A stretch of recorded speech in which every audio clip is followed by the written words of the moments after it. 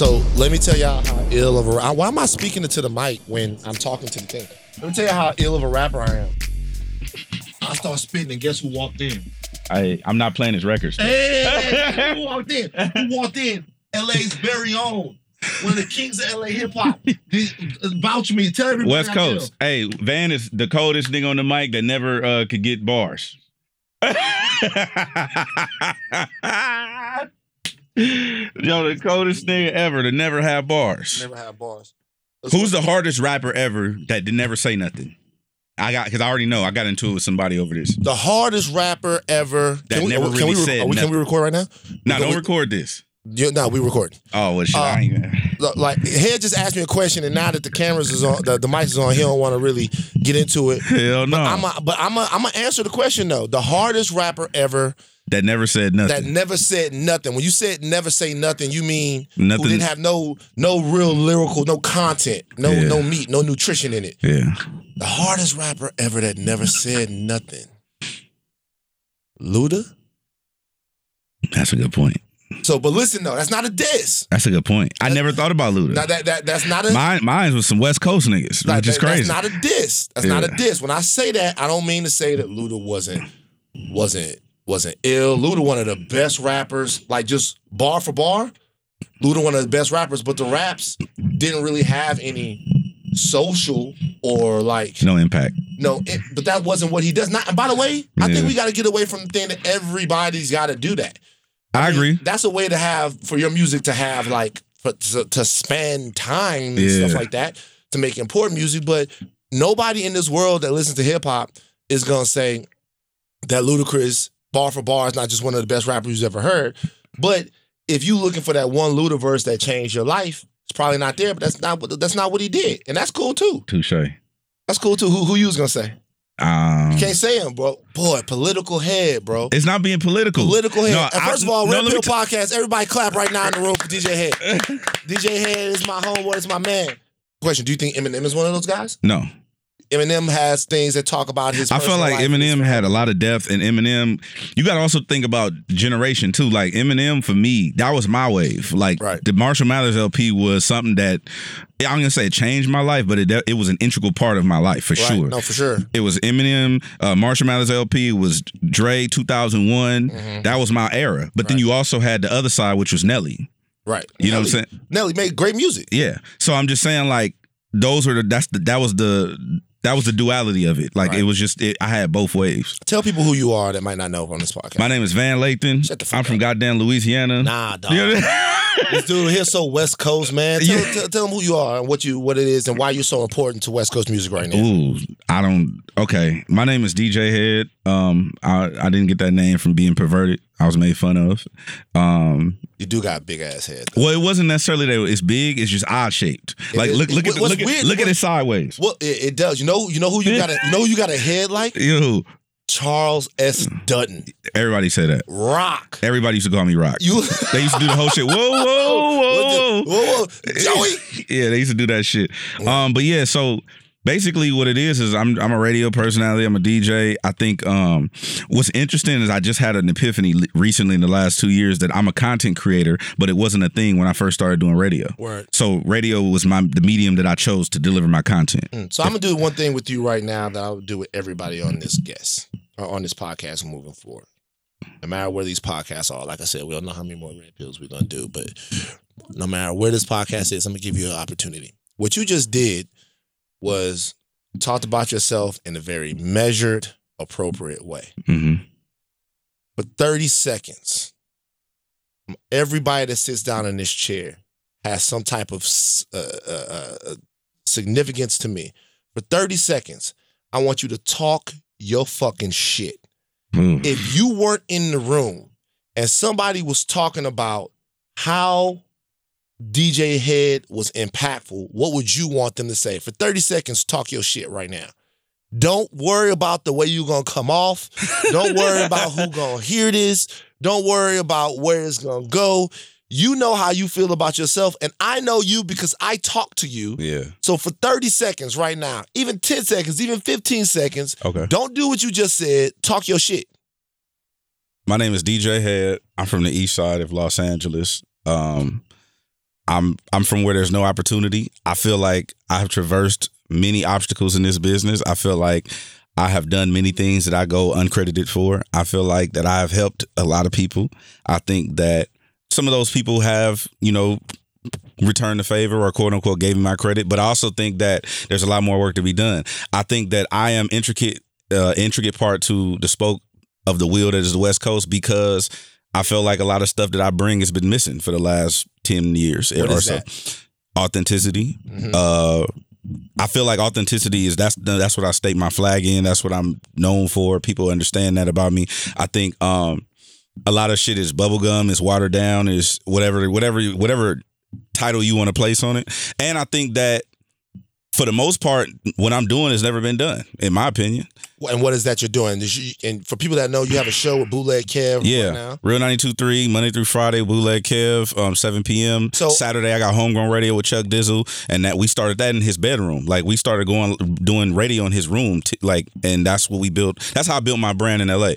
But what I do want people to know is that what I'm bringing to the game, quote unquote, it's cliche to say, but what I'm bringing to it is a level of authenticity that I feel like we've been missing out here, because I had to explain to people, like, everything, you're not going to like everything, and everybody's not your friend. And that's okay. Right. It's okay to not be on the same page as somebody else. Right. And I think that a lot of times, especially in radio, we get, you got hype beast and shit like that. Not to mention, Big Boy has been the only black man on the radio for forever, as long as I can remember, as far as being the staple, So the only black man, you're saying that the rest of the radio stations here are, who's on the radio then?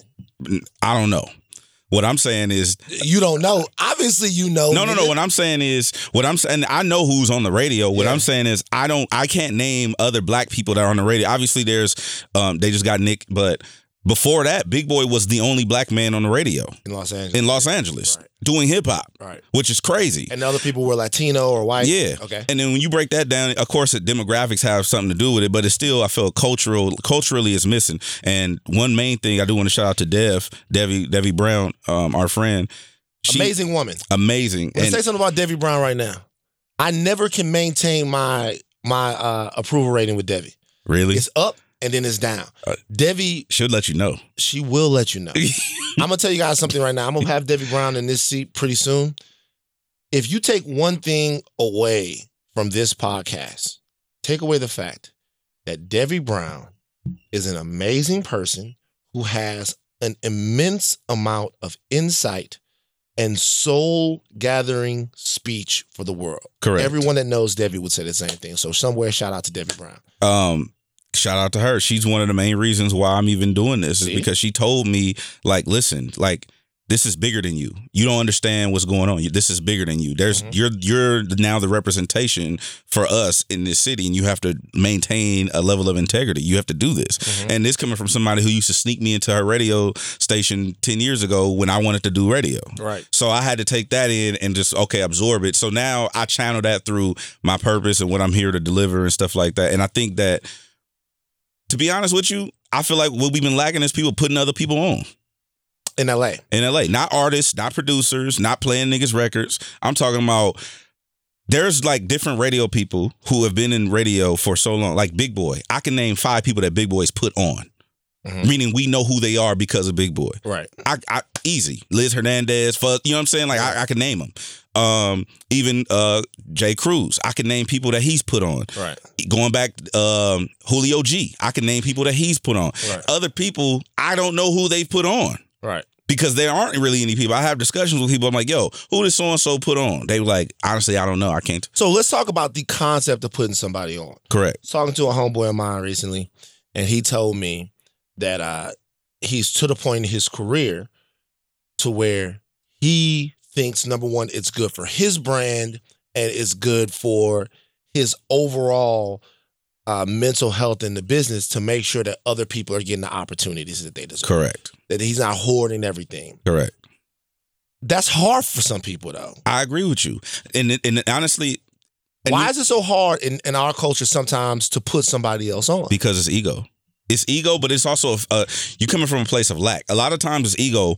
Most of the time it's ego. Some of the time it's people coming from a place of lack in which we don't have anything. That's where I come from, except I channel it a different way. I come from a place where there was no opportunity. A lot of people come from out, they're not from out here. So a lot of people I work with in the entertainment industry, they're not from LA. So they're like, you in LA, you from here, you should, they automatically think that doors open. It's actually the invert of that. It's more difficult because there is an influx of people coming in from out of town who are probably more experienced, who have better resources. Like for instance, if Van does radio in Louisiana, he has more of an opportunity to get a radio job in LA because he has experience. You know what I'm saying? As opposed to DJ Head, who from the East Side have no radio experience, but then how do you leave the number 2 market to go to market 18? Right. So it's just like, it's this weird like nuance of trying to battle that. So the reason why... Well, how do you leave your home to go work somewhere just so you can come back home? Exactly. Right. That's what usually happens. Right. But what I do, when people talk about like putting other people on, I'm not saying that you have to make somebody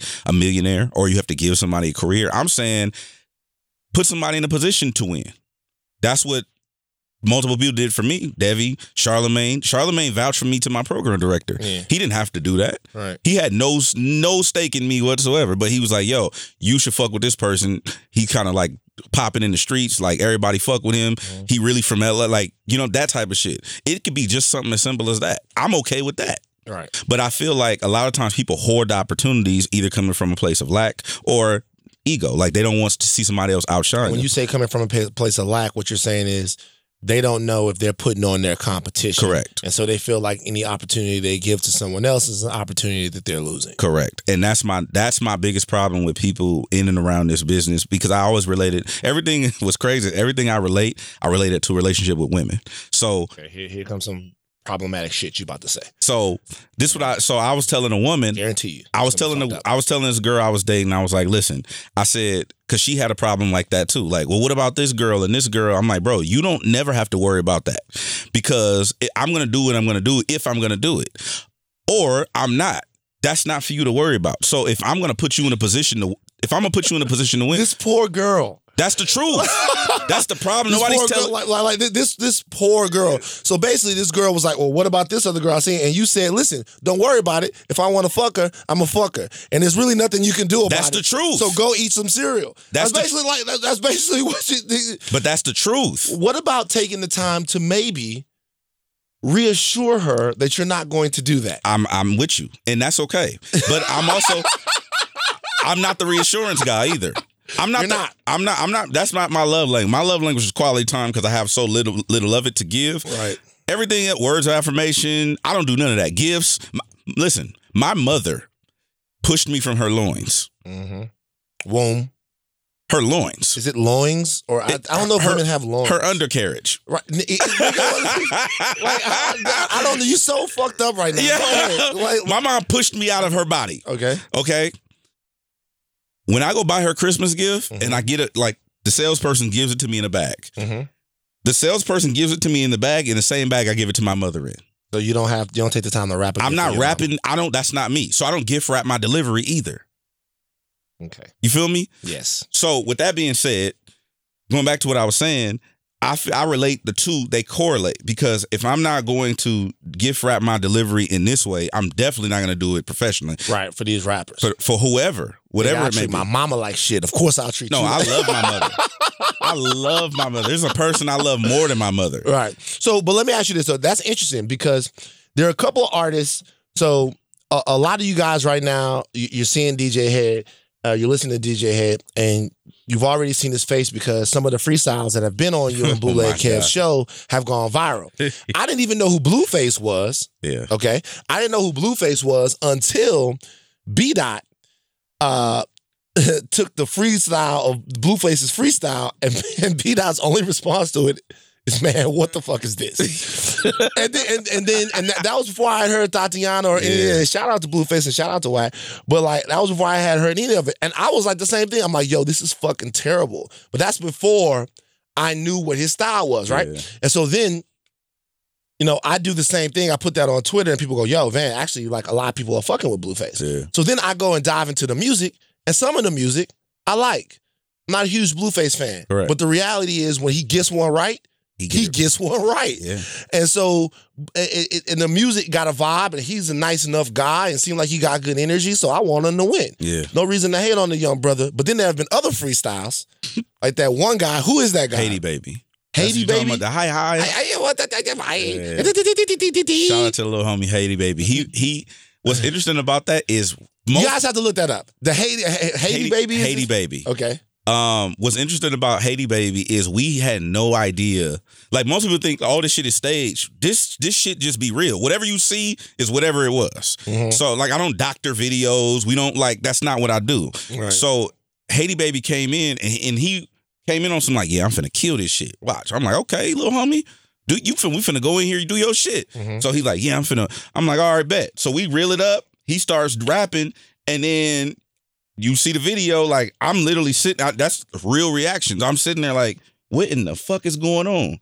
And as he's rapping, and then he just going, he's like, I'm finna do my ad-libs. And he just starts going in. And then, I really thought he was I thought he was gone off some shit like Molly out, bro. Like, I didn't know nothing was going on. Trip this. As soon as he finishes, he's like, yeah, that's my shit right there. Like, yeah. Like, he just shut it down. You know what I'm saying? like he just sold out the Staples Center, and he's like, dropped the mic. Yeah, that was it right there. Right. And it wasn't until like 2 days later after it came out, after we did it, where I gotta play some of this for the people. His team was like, yeah, you know, he did that intentionally because he knew that it would do some, you know, make some noise or whatnot. And, you know, he kind of trolled y'all. So he wasn't being serious. No. So do you feel like after that you feel like a little played? Hold on for a second, because here it is right here. I gotta play some of this for the people. Make sure we getting, fuck this ad, Squarespace shit. I'm not gonna give him a free one, but that wouldn't be a bad idea. Hold on. See, that's actually not that bad. Hold on.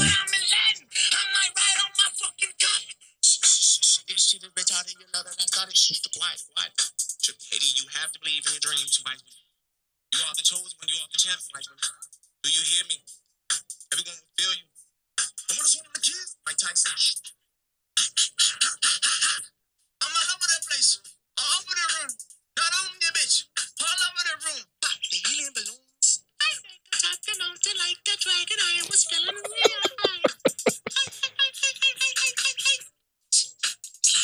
That's all that you get. One day.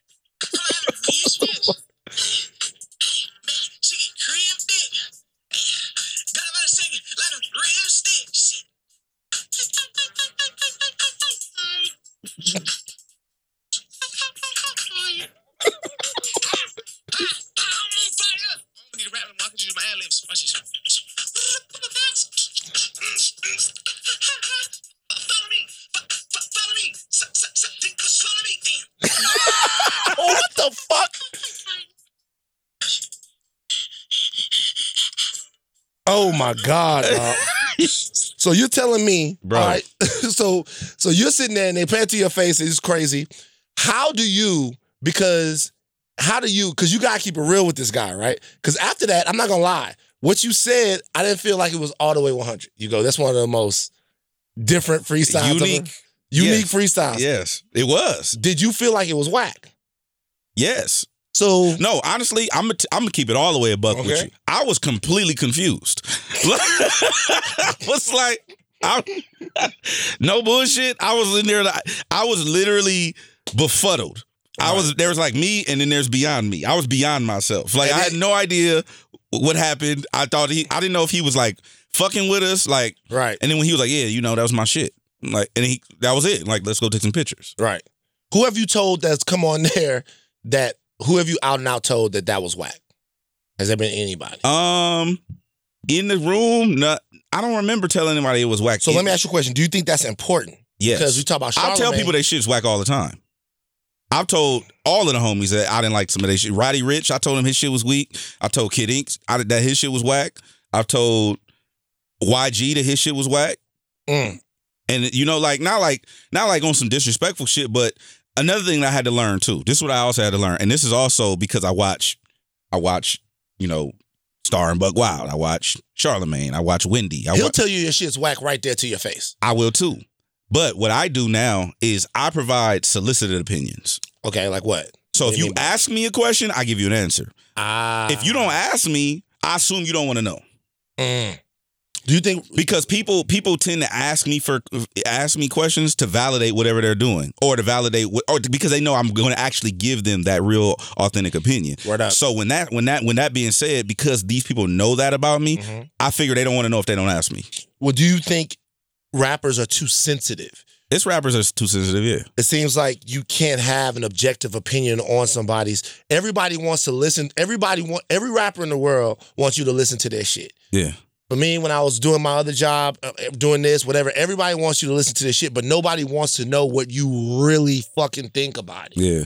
Like, how do you, as a DJ, cut through that? Because you got to have relationships in order to advance your career, I would imagine. Well, what I do now is I think about the relationship, but I worry about being authentic more.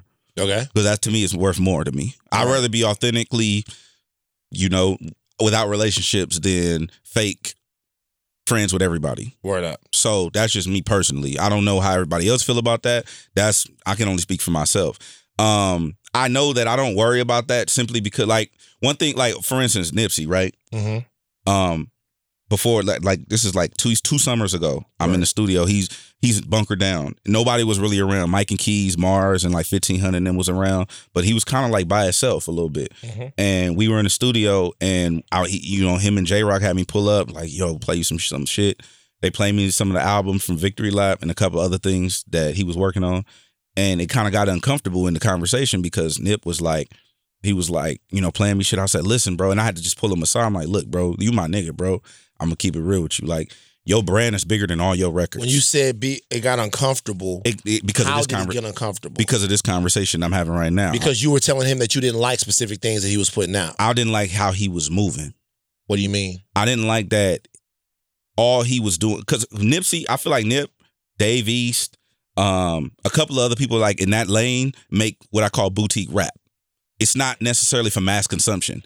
And I was trying to get him to understand that you can transcend and go to the next level if you just give somebody a mass consumable. Give me a single. Give me a record that everybody can champion and play at the same time, where everybody can appreciate how great you are. So you were trying to tell him to make a radio record. Not to make a radio record, but make a mass consumption. I don't give a fuck if it was a theme song for the Lakers, whatever. Make a song that everybody can rally behind, not just your core fan base. Because you got to figure, like, I don't necessarily think that he didn't expand his fan base, but I felt like Nip was consistent in giving you what Nip gave you. Right. He never ventured outside of his comfort zone, in my opinion. He may have in his eye, but in my eye, he was capable of way more greater. Well, Nip was growing at his own pace, and to be honest with you, Victory Lap sounded a lot different than some of the stuff that he had put out before. But it was still he curated what I call an ambiance, a vibe. Yeah. It was more of it's a sound. It's kind of like a mood or a soundtrack to whatever, however he's living his life. Mm-hmm. He's saying some real shit. Right. But it's still a vibe. It's not mass consumable. Right. Ashley, who's 21 in Orange County, probably is not listening to rap niggas. Yeah, but fuck her though. Exactly. And that's I don't give a fuck about her. I agree with you. But what I was trying to get him to understand in this uncomfortable conversation was that I feel like once you do that, everybody will come in and they'll appreciate what you do.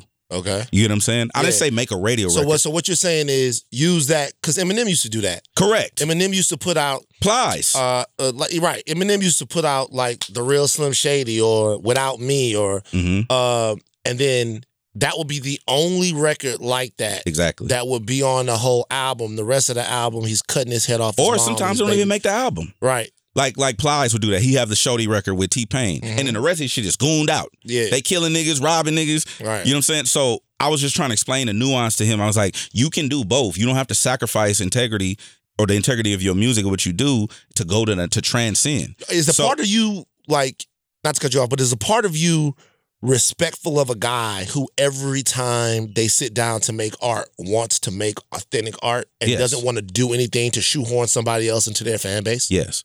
I'm respectful of that. But the only person I ever had a conversation with, you probably don't know who he is. His name is Stevie Crooks. He's from the IE as a rapper. He's literally the only rapper who's ever told me, I don't care if I ever make money doing music. I just love doing music.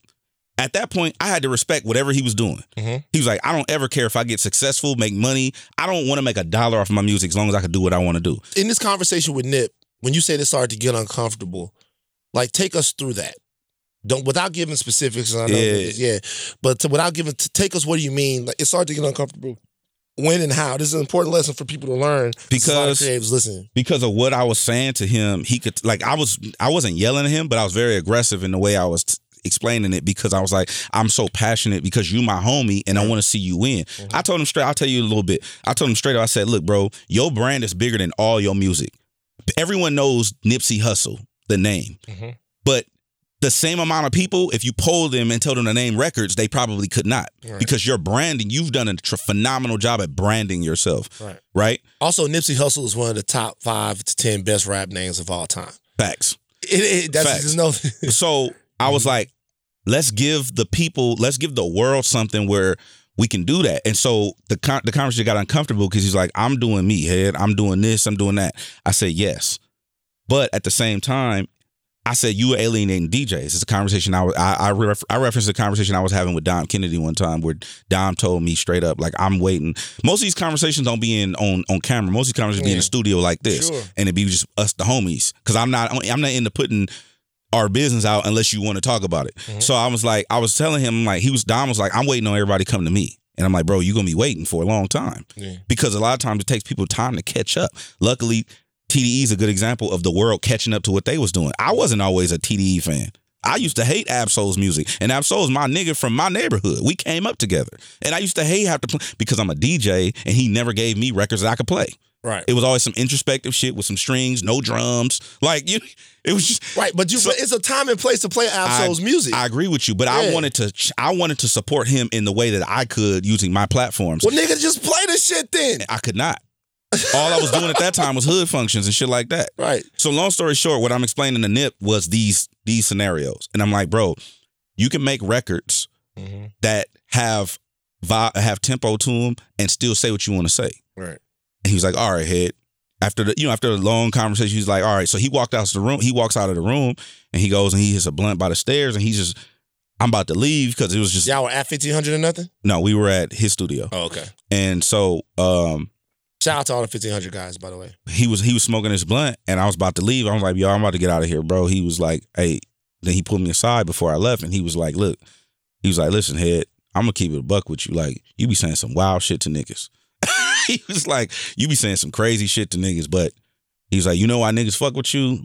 And I was like, I mean, nah, why? He's like, because your intention is pure. He's like, and that's why I fuck with you, because your intention is pure. And I was like, that was dope. That was a dope moment to me. It showed me just two things. It showed me on an emotional level how he can compartmentalize. Also, a real man was talking to you, not a boy that was emotionally uninvolved. That's gonna take what you would take it to heart and feel like he had to reach inside himself with some aggression and nothing like that. Yeah. If he knows you're not trying to disrespect him, why would he act disrespected? Exactly. And so that's what he was saying. He was telling me about my intent. And then the other thing I took away was like, damn, I kind of low-key just laid into this man and he showed me appreciation for that. And that was one of the things was like, okay, I'm going to continue doing this because this needs to happen because at the end of the day, you may not like what I have to say. You may not fuck with me. You may even want to do something to me, but you're going to respect the fact that this is what I said. I'm owning what I said. And this is why I said what I said. So I feel like that was a very teachable moment for me. Not even in my career, but as like you said, as a man, to just say what it is, especially if you're being asked your opinion. Right. Let's get into some of these mid-rolls here, play some bills really quickly. Here's a dose of truth. Most insurance companies don't want to pay you after a car crash or other injury. That is just a fact. Thankfully, there's Morgan & Morgan, the personal injury firm that fights for the people, not the powerful. Morgan & Morgan will take on the insurance companies so you can focus on putting your life back together. On average, people who hire an attorney after a crash recover 3 times more than those who don't. So when you're talking to somebody and they say, don't involve the lawyers in this, don't listen to them. With 500 attorneys in Florida, New York, and across America, Morgan & Morgan will fight to get you the compensation you deserve. If you've been injured in a car crash, slip and fall, or on the job, they may be able to help you. Morgan & Morgan has helped thousands of people recover billions of dollars. Morgan & Morgan has helped thousands of people recover billions of dollars. Best of all, hiring them is 100% free unless you win.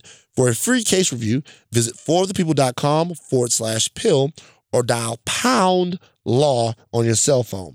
#529.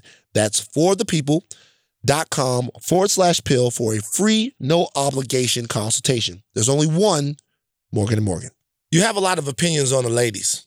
Oh shit. My personal life is in shambles, by the way. Why is your personal life in shambles? Because I don't have a lot of emotional and I have emotional intelligence, but I don't like it, if that makes sense. Let me explain. Unpack that shit. Let's unpack it. You know what I'm saying? All right. So first we got to talk about how I grew up. Mm-hmm. I grew up, my mom, single mom, everybody has the same story. Welfare, broke, couch hopping, the whole shit, right? Right. My mom was never the hug me, oh baby type person.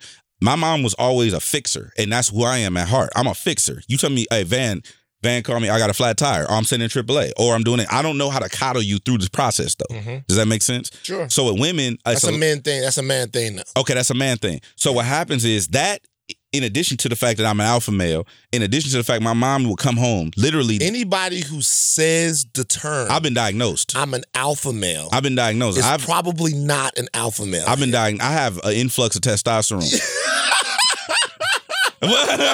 So you've been diagnosed. Wait a minute.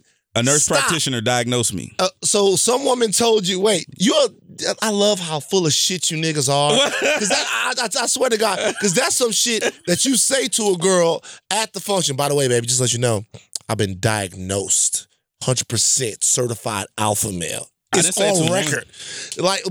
I'm saying that to say the stereotype on alpha men is we don't have emotional awareness in that way. Okay. That's the stereotype. I was just making a joke about it, but it's in all seriousness. But my mom would literally come home, hand me a bag of candles and batteries and a flashlight, and like, yo, go in there and take all the food out of the refrigerator, put it in the freezer. The power gonna be off until I get paid next week. Okay. That was it. It was like oh baby, this. It wasn't no coddling. It was like, and that was the case through my entire childhood. Yeah. Hey, go pack your room or we moving. Oh, my parents I remember when the rent-a-sitter guy came to the crib one day. Rent-a-sitter, damn, that's I remember that shit. The rent-a-sitter guy came to the crib one day. My dad was like, if y'all want to keep this TV, cut the light out and get under the bed. Because they coming to get it. But we ain't home. Kind of that we hiding. Yeah. We hiding from the rent-a-sitter guy. He's going to take the TV back and stuff like that. We moving around. It's like, yeah, you coming up hard. We used to hide her car, too, from the repo man. From the repo man. Shout out to my homeboy, Bryant Clark. I'm saying your name, who was parking his car in my shit. I did not know why, but he was hiding it from the repo man. Shout out. You got to do what you got to do. Brian Clark, shout out to you. But anyway, so yeah. So I'm just saying that to say. Now that makes you be an asshole to women. It doesn't make me be an asshole. It just makes me, I don't care about the minutia of life, to be honest with you. I don't care about Valentine's Day. I don't celebrate my birthday. I'll be at the radio station for my birthday. Sure. So I don't want to go hang out with all your friends for dinner for your birthday. Right. I don't feel like that's something I should have to do. Have you ever met anyone that you care about more than you care about yourself? Yes. Okay. So how do you show somebody that you care about them more than you care about I tell her. Okay. That's not good enough. One day, do you have any kids? No. Okay. So one day you're going to have a little kid, right? Mm-hmm. And if you tell your kid that you love them every single day, but then you don't come to their basketball games, they're going to think that you do not love them. Okay. My mother told me the most important thing that anyone's ever told anybody. So my mom comes home and my room isn't clean, right? And she asked me, she says, yo, do you love me? And I'm like, yeah. And she was like, okay, if you loved me, you'd clean your room up.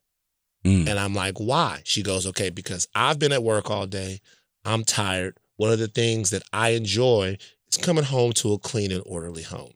It wouldn't take you but 15 or 20 minutes to pick up your room, but it would make so much difference to me. And she said one thing that changed my mind and my outlook about everything. She's like, love is work. Love is work. So if you love me, work to show me. So if you have somebody that you love more than you love yourself, doing a little work to show them how much you care is a part of the fucking prescription, dog. I agree with you. I agree with you. But I also agree, like, I agree with you. 100% agree with what you're saying. But I also believe that the thing it could be said in the same way in the reverse. Okay. And the way you show love is different than the way I show love. That's true too. So if I show love through either letting you know verbally, or I do things, don't get me wrong, like I do shit. Yeah. What I'm saying is I don't, for instance, let me give you a perfect example. You said you wouldn't go to her birthday party. I know I said I don't want to, but I'm going to go under protest. I'm just going to let you know. Nigga, don't protest. No, I'm just go to the party, have a couple drinks, call me, say, you know what? And it's always ways to do this. Instead of going to the party and pouting the whole time and fighting with your girl on her special day, tell your girl next time or whoever this is, go, yo, can Van come to the party? And be like, yeah. And then like, okay, when you go into the birthday party, call me. I'll meet you at the birthday party, and then we can kick back, have drinks, and laugh at her and her friends when they fucking singing along to Megan Thee Stallion. Yeah, That's a fun fucking thing. And now nobody loses. You're there for all the pictures. She sees everybody else. Now everybody's fucking happy. What's the big deal? I agree with you. I feel like brothers sometimes get in their own way with shit like this. What's so wrong with being a good partner? I think there's nothing wrong with being a good partner. What I think is, you know what it is? I'm going to keep it real with you. The way my brain works, it doesn't process emotion. The way my brain, it doesn't. This nigga is so full of, we should have had on the podcast months ago. What are you talking about? Listen, my brain doesn't process emotion. It doesn't. Not in the way that everybody else does. Okay. And when I try to explain this shit, nobody believes me until they've been around me every day for like a year. We were around you in Anguilla. And a lot of the shit you was saying, it was like, I'm like, bro. It's the truth. It's a bunch of ladies here. Stop Okay, but listen though. But at least I'm honest. Everybody else gonna lie and tell niggas at least I'm me 100%. I don't give a fuck who in the room. The way I'm talking to you right now is the same way I talk with my mother, same way I talk to my grandparents, same way I talk to a woman I love. It's the same. The same way I talk to my program director, same way I talk to him. It's the same shit. And that is the problem. But I'm like, you're right. The human experience is treating this person with preferential treatment because you love them. The other part about it is making sacrifices for people that you care about. I'm with all of that. What I'm saying is I can do it. Just don't expect me to give a fuck while I'm doing it. Right. Well, listen. Okay, so here's the thing. Okay, let's say you got a little son. You got a son or daughter. DJ Smaller Head. I'm gonna explain to him. Hey, look. I'm gonna give you. You're trash. I'm gonna give you. But you can Jesus be better. Christ. But you can be better. You're trash. Let me tell you something. Let me tell you the truth. This is the truth. This is a conversation nobody want to have. This is what I tell you. This is what I would tell my hypothetical kids. What I would tell this is how you build. Not people who gonna write books about you when they get fucking 16 or 18 or 19. This is how you build, to me, winners. You deal with the reality of a situation. The reality of a situation is this, and this is something my dad told me. My dad, I'm in the and I never understood shit that my dad would say until I got a lot older. I was about 17, I'm riding in the car with my dad. And my dad goes, do you know how big your dick is? And I'm like, that sounds like some me shit. Like he goes, my dad looks at me. He goes, do you know how big your dick is? And I'm like, what? He goes, I'm asking you a question. Do you know how big your dick is? And I'm like, nah, not really. He goes, first of all, that's a lie. He goes, first of all, you know exactly how big your dick is. You didn't take a ruler and you didn't put a ruler up to your dick and you've measured your dick. Okay? I'm asking you this question now because you're at a point in your life where your dick's not going to get any bigger. Whoa. Okay? So what he told me, he was reality like, check. He was like, wherever you are right now, that's your dick. And you're going to have to use that dick for the rest of your life. Make your peace with it. If it's too big, be a little bit more gentle. If it's too small, figure it out. But don't let your dick make the rest of the world miserable. To me, that's a microcosm of life, right? I like that. The microcosm of life in that situation is, even when you're talking to somebody that you love, you're trying to bring something to them, right? You have a kid, the kid's not performing in basketball or whatever. The only thing you can tell the kid to do is work as hard as they can. And like my dad used to be like, Van, you working on your feet? my feet were a little clumsy. Van, you working on your feet? You only gonna be as good as your feet take you. Not your trash. Okay? You're only gonna be as good as your feet take you. So you saying present them with reality? The reality is that part of your game you gotta work harder on. Mm-hmm. You're only gonna be good, not your whack, because you don't know if whack is fluid, right? Yeah. You're only gonna be as good as your feet are gonna allow you to be. So work on your feet. You might not need to work on your hands. I have fantastic hands, right? In all sports, but your feet are off. You working on your feet? You working on your feet? You working on your feet? If you messed up, you stumble, you're not working on your feet. Work on your feet. Work on your feet. Drill. I was doing the little things. I was jumping rope. I was doing all of that. So what I'm saying is there's constructive ways to be hard on somebody. He never coddled me, but he told me he told me to make peace with my dick and work on my feet. And that's what I've been doing. Hey, that's a bar. Make peace with it.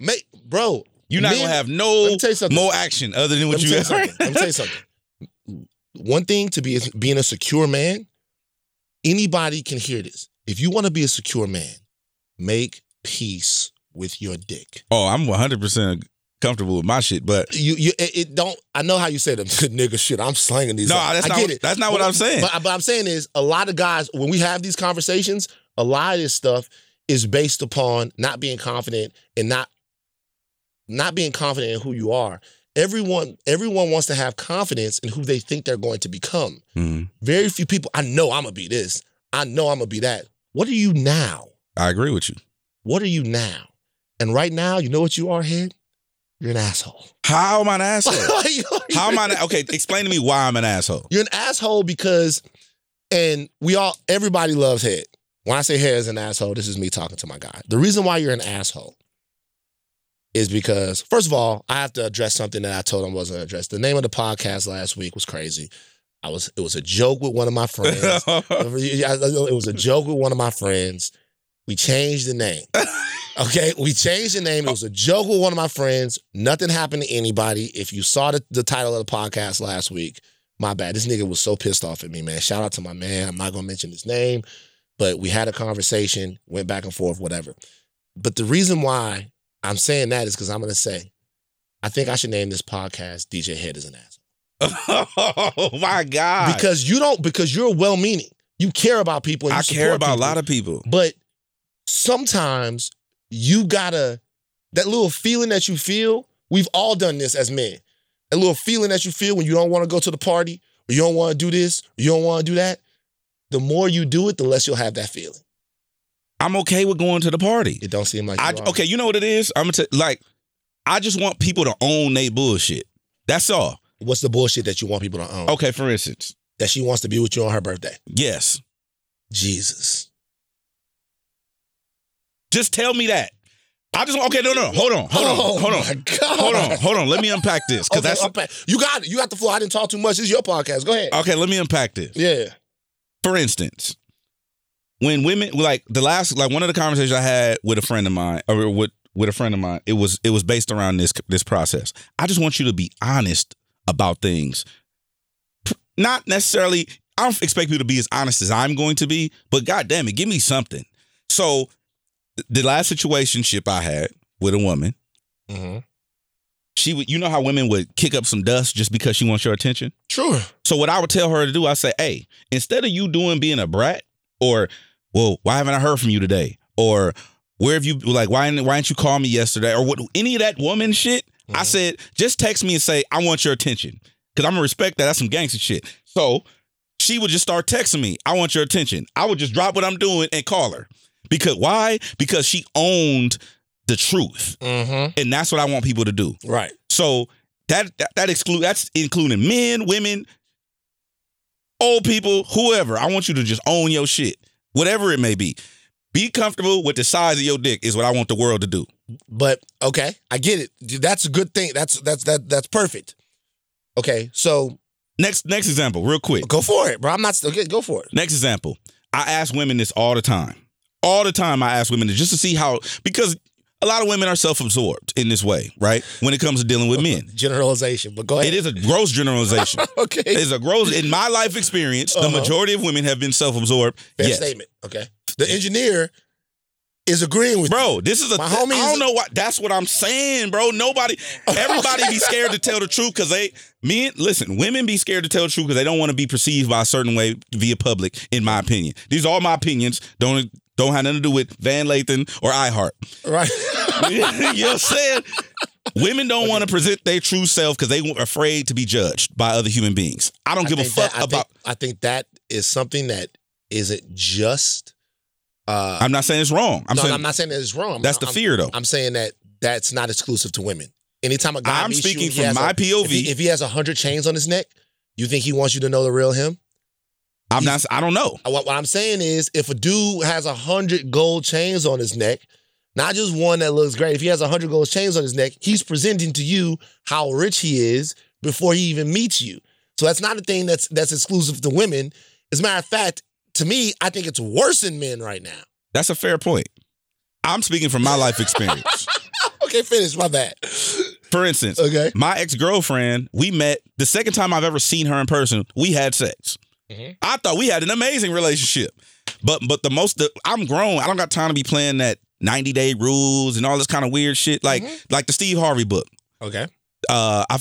His point was you supposed to be on probation. You don't supposed to get none of the benefits. Blah, blah. That's some 19, however old, whatever. I disagree with that too, but that's up to a woman. I mean, that's and how they want to get down. But what I'm saying is, there are plenty of women who don't care about that. I don't care about public stigmatisms in that way. The other part about it, on the flip side, to the man, I asked this question. I asked my homegirl. I was like, "Yo, so your boyfriend's birthday is coming up. You know he loves the Laker game. He loves the Lakers, right? He loves the Lakers. What do you do for his birthday? What do you think she said? I don't know. She said, I'm going to take him to the Laker game. Okay. I said, exactly. That's how self-absorbed you are. She was like, what do you mean? I said, why not give him 2 tickets to go to the Laker game with who he wants to go to the Laker game with? Might be Van, might be Head. She was like, I never thought about it like that. I know you haven't because you're including yourself in the celebration. It's the truth. Oh my God. Why do you assume that I want to spend my birthday with you? Oh shit.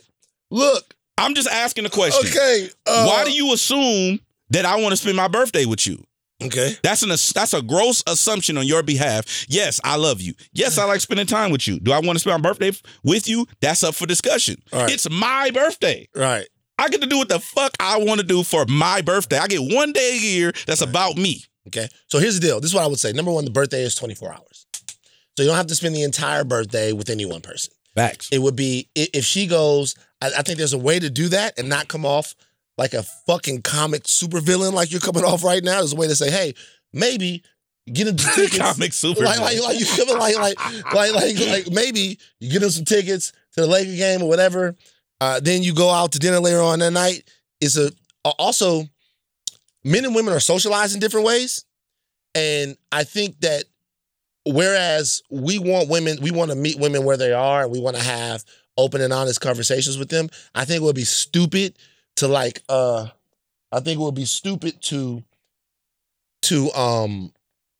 look over that. Mm-hmm. Like the fact that we are socialized Differently, right? Yes, yeah. And so sometimes the differences that we have, you have to respect those. You have to respect that your girl, or even in different relationships, you have to respect that she might look at things a little bit differently. And by the way, this varies from woman to woman. There are women that you would be able to tell, yo, I would rather go to, on my birthday, go to the game with one of my homies. Salute to those women. Salute to them, right? And they might be, okay, cool. Bet. I don't really want to go to the Laker game. You don't want to go I love wrestling. Right. You don't want to go to WWE. Right. So, but there are other Let me women, go. But there are other women, other people who want to share what you love with you. Why? Because they want to be included in your life. But why? Because they want to be a part of the things that you love. Like, that's a thing that it takes a lot of guys a long time to realize, is that, you know, we as men, like, I used to have this thing, we go back and forth where I would be like, yo, I felt like women need more hobbies, right? Because I have all of these 100%. things that I have all of these things that I do, and these things take me away from relationships, my relationship. They take me away from all of these things, right? All of these things that I can go do. When I came to realize that that's kind of a self-centered way of looking at things. And the reason being is because if you care about somebody, you should care enough to share little parts of yourself with them. And they should care enough to know when you need some time to yourself. Do you share your food? No. Yeah, see, me either. That's out. Like, I'll buy you your own. I'll buy you whatever you want. Don't eat my shit. That's how Listen, we about to have, now see, you just turned the conversation. Now we about to spend 15 minutes agreeing. because here's the deal. Yo, here's the deal. Stay out. I don't want to see a fork on my plate. Here's the deal. We in a drive-thru. We at a restaurant. What do you want? What do you want? Do you want 2 meals? Do you want 3? You want 5 desserts? Whatever you want. Whatever you want. I'm letting you know at the beginning. I'm eating all of this. And if you don't finish yours, I'm going to eat that too. West Coast. But I'm going to wait till you're done. If you say that you're not hungry, the contract is signed. West Coast. That's that. If you say that I don't want anything, okay, that doesn't mean I don't want anything. I'm just going to pick off yours. That means you're not hungry. All of this food is mine. West Coast. Okay? That's the only thing I say. But really, that's me being generous, though. If you can, I'll order you fucking 15 Chick-fil-A nuggets. You can pick on 2 and then not be hungry for the rest of them. I'll eat the rest of them. Don't worry about it. They're not going to go to waste. But what I'm saying is, these 12 that I got, I need them all, baby. Bro, listen. I need half 24. I had to tell this I need a half a Kobe. I need all of those nuggets. You feel what I'm saying? I had to tell this woman. I said, listen, bro. That's for anybody. That's for the homies, too. Can I get a fry? No. You can't get nothing. Nothing. If I ask you if you want something, you asked out. Mm-hmm. Oh, you got to ride that out. Mm-hmm. But I had to have this uncomfortable conversation with this woman. I'm like, look, bro, if I order a large fry, it's because I want a large fry, not for you to eat my shit down to a medium. You know what I'm saying? I'm not about to act like I don't agree with that. Okay, so that's how I feel in totality. Oh Jesus! You feel like the women that you're with eat you down to a medium. Facts. No. So what I'm saying is, I don't want to. If you agree to something, then that's the agreement moving forward until further notice. So this is a conversation I just had to have too this year. If I say I like you or I love you until further notice. Mm-hmm. I'm transparent enough to let you know the day that I stop fucking with you, because I've done that multiple times. Mm-hmm. I told a girl same day when she did some shit, she fucked up. I felt like she fucked up. She watched me clean up, and just how I was raised, I ain't like that. You know what I'm saying? What you mean she watched you clean up? In my apartment, like I was cleaning up. Nigga, that's your fucking apartment. Hold on. Wait. Oh, no. Hold on. Let me. She should have watched you. Let me ask you a question. I didn't expect her to clean up. Would you have cleaned up her apartment? I didn't expect. When I do man shit at her apartment. But what I'm saying I consider man shit. Right. That's your apartment. Listen. Clean up your shit. Listen. She would have done it. She would have helped me, but she was upset about some arbitrary shit that have nothing to do with nothing. I just take it as red flags moving forward. And it's not that I expect her to clean my apartment. I expected her to conduct herself normally because she was auditioning for a role. What you mean? She was auditioning for a part in my life, and which she no longer was qualified for, in my opinion. And I let her know the same day.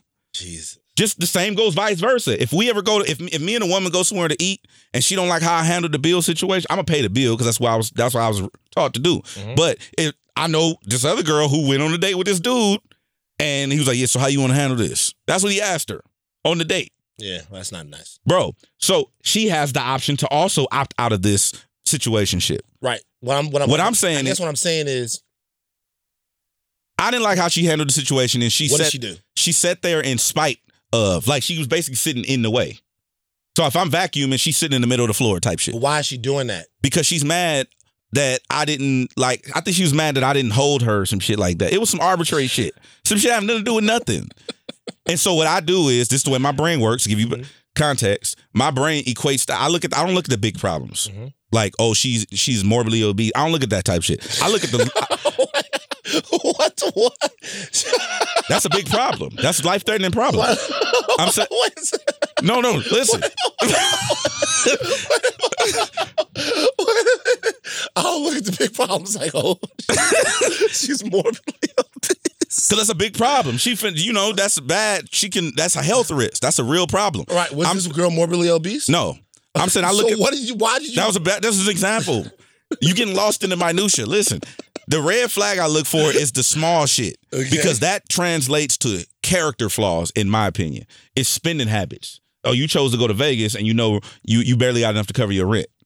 Those are the minor things that I look at because those indicate real character flaws that need correction. So you parent the women that you date. I don't parent them, but I definitely parenting. That's not parenting. It to a degree is okay. Let me ask you a question. Does she come ask you for the rent? If she don't ask you for the rent, don't worry about who paying her rent. Oh no! In this particular case, yeah, I have. Okay, now here's the deal. That's different. I have to help her with That's different. If you know that your rent's due and then you go to Vegas and you come and you ask me for the rent, that's just not for women though. That's for anybody.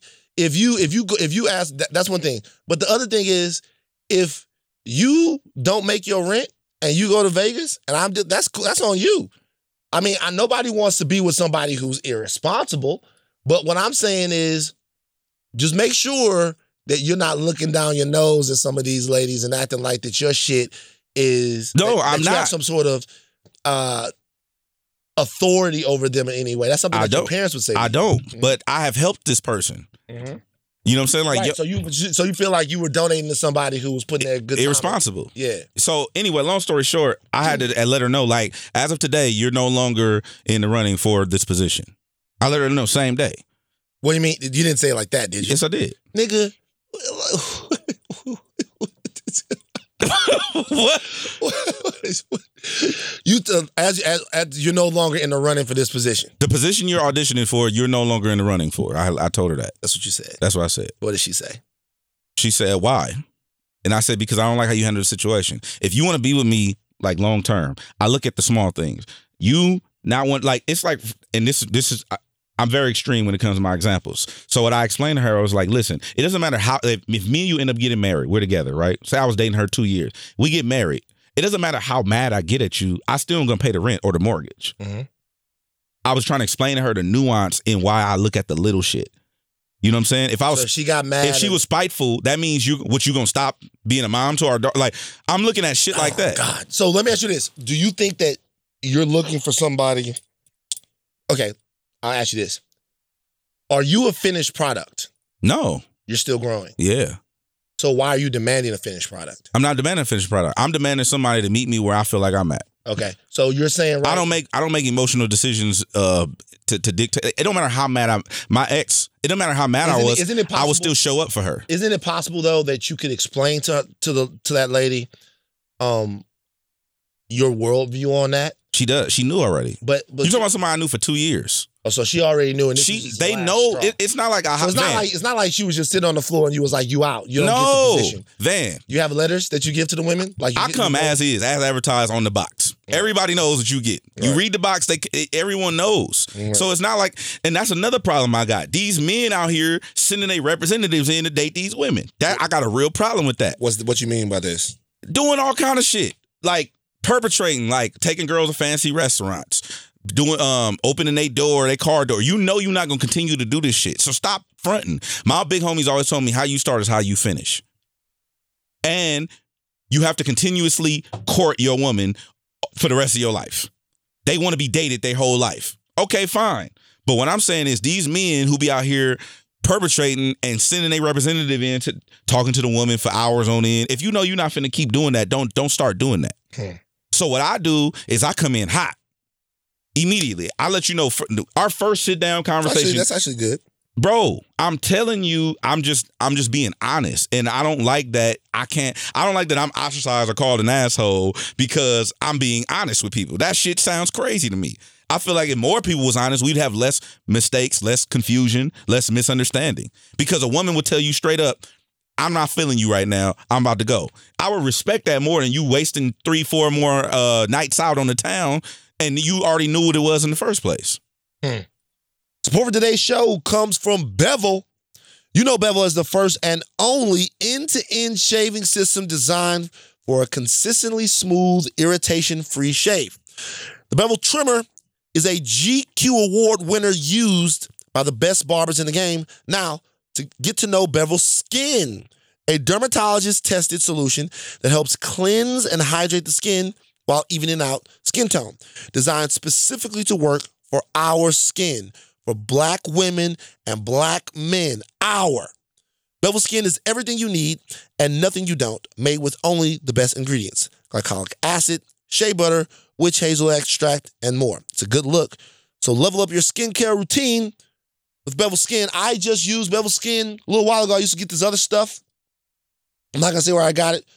It's expensive, and it worked pretty good. When I used the Bevel Skin face wash, I noticed that it wasn't as brittle and drying out on my skin. It was smoother. It soaked in better. I'm not sure if it just married the melanin or whatever happened. But my skin automatically had a glow to it. Very, very clean, and exfoliated a little bit too. It was really, really amazing. I'm actually using these products. I'm telling you guys, they're great. For a limited time, take 15% off your next shipment with Bevel. Head to getbevel.com/redpill. The promo will be automatically applied at checkout. This offer does exclude the Bevel trimmer. Got to pay for that. That's GetBevel.com/redpill. Getbevel.com/redpill. Let's continue talking to this wild ass dude, DJ Head. All right. I mean, listen, Head, I want the best for you. And I think that sometimes what we have to do, we have to recognize that there's situations with people that we want to love or we want to be in love that you don't want to be a sculptor. You don't want to carve out a stone. Mm-hmm. You want to be a masseuse. Okay? When you carve something out of stone, you hit it hard and you break things and all of that stuff like that, right? But a masseuse massages stuff. Mm-hmm. Sometimes there's pain, sometimes there's whatever, but the hands touch, you got to be a little softer sometimes. You want to, if you go around in your life trying to sculpt everybody out of stone into this thing that you feel like is going to last forever, you are going to break a lot of people. That's all I'm saying. I'm not mad at that. Yeah, I know. I'm not mad at that perspective. Right. I've gotten a lot better. I used to be really bad. Do you think? I've heard. Yeah. Everybody like, yeah. I bet you have. And by the way, I've heard. I know. But look, I want to ask you about something else real quick because I want to fuck your dating up life up in LA. I just don't have one. Two things that are going on right now that I've been arguing about for 3 days. First of all, I gotta talk to you about Cap, man. Man, I gotta talk to you about Cap. This is what we you know, as we sit here on Tuesday, we're recording this. Just to get everybody up to speed, the NFL arranged for Colin Kaepernick to have a workout this past Saturday. The workout did not happen at the Atlanta Falcons facility. Cap moved the workout down to Riverdale. The reason as to why the workout didn't happen in the way that the NFL wanted it to happen is up for some debate. Some are saying, Cap's people are saying, we should say, that the standard waiver that's used to secure an NFL workout wasn't given to him, and that the waiver that was given to him had some language in it that could sort of protect the league against any future litigation that Kaepernick could take on them regarding collusion. Other people are saying the waivers are not that different. I happen to know, I've read 2 waivers. There's different language in the waivers. I think anyone reading can see that the waivers are not exactly the same. Mm-hmm. I am not a lawyer. Cap's lawyers seem to believe that signing that waiver would have protected the NFL. And there are a lot of other things that are going on. There were negotiations about Cap being able to bring his own media team in and cover it and have access to the tapes. There was arguments about or disagreements about the personnel that was going to be there. What it seems like to me is that the NFL put Colin Kaepernick in a situation where they said, this is what you have to do. This is what you must sign. This is the way it's got to go. Anything else you want, it's not going to happen. Cap pulled out of it Saturday morning. Then he had a situation, a workout that took place with receivers that he knew at a high school later on that day. Now, Stephen A. Smith has been under a lot of sort of criticism and pressure by people because he seems to be on the side of the NFL. What he basically said was, in his view, all the hubbub about this means that Colin Kaepernick actually doesn't want to play in the NFL. He wants something else. Watching this whole thing shake out, what do you think? Well, one, I think that obviously everybody got on board with the Cap movement initially because it's like, oh, they're doing an injustice to a man of color because he stood up for other people of color. Sure. So that's initially where I was. And then the more things started to happen, it's not that I'm against Cap, but I also understand nuance. And I understand that, for instance, I had an iHeart contract when I signed up to iHeart. It's some shit in the contract I didn't like. Yeah. You can't, either you want in or you don't. Okay. So I'm not saying that Cap needs to get down or lay down. I'm just saying that either you want this or you don't want this. You can't control every narrative of how it goes. I'm not well versed in what the waivers and the contracts like had to actually say. I didn't read them, but I do think that he has a point and they have a point. His point. I low key feel their point because they're like, if you want in, this is what you got to do. Period. At least that's that. There's no blackball. You're not being blackballed. They offer you a position, regardless of what the conditions are. They don't offer a position. They offer a workout. Workout. You get what I'm saying? Yeah. Workout in front of these teams. We're gonna tape it. We want it closed. Right. He wants it open to the public. I respect that too, because that way no one controls the narrative. It's just public. That's what I'm with fighting for that too. So I feel like he's fighting for one thing. They're fighting for something else. If he wants in the NFL, you want in there. So, I mean, at this point, I feel like they should just go their separate ways. Look, because I don't like the fact that I don't like the narrative that I don't feel like he's the victim in this point. And at this point, I don't feel like he's being victimized in a way that not he himself, but people that I've talked to about it feel like he's being victimized because it's like we offer you a workout. Yeah, it's whatever. A workout could be nothing. It could be everything.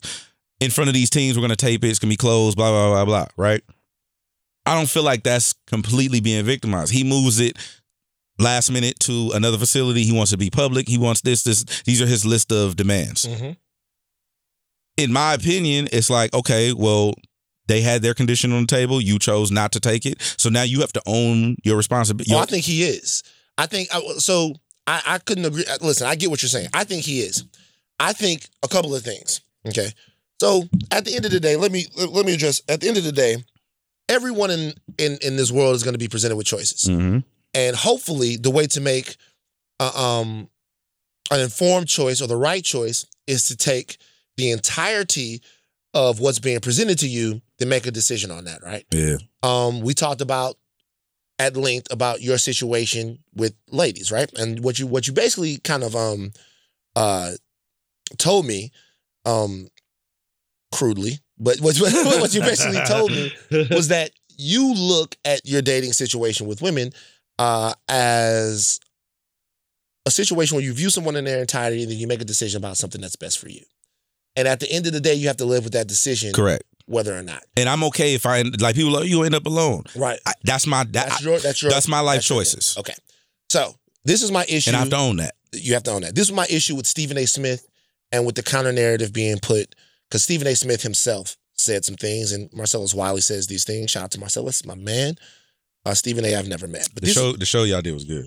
Me and Marcellus, that's my guy. We completely disagree on this, and I think that he is teetering on being disrespectful, and not just disrespectful, but being used by corporations to having his voice stripped from him. But that's my man. I know he's a good guy. I just think he's way off on this. So this is my problem with the NFL and everything that went on. Okay. So, number one, if the NFL offers Colin Kaepernick a workout out of nowhere, right? Out of nowhere. Listen, Colin, we want you to get back into the league, right? The league, it's on the onus of making this something that works for everyone is on the NFL. Because the reason why I say that is because it would take a moron right now to believe that Colin Kaepernick hasn't been blackballed by the league for the past 3 years. Colin Kaepernick was a competent quarterback. If you didn't think he was great towards the end, that's fine. The last year he was in the league, I think he had 16 touchdown passes and 6 interceptions, or maybe even 4 interceptions. His quarterback rating was fine. The team wasn't winning very much. The 49ers were in shambles. So he's at least one of the best 64 quarterbacks in the National Football League. You've heard that narrative before. There have been all kinds of guys that have gotten other work. Colin Kaepernick hasn't gotten that work. That creates a cauldron of distrust, an immense amount of distrust, right?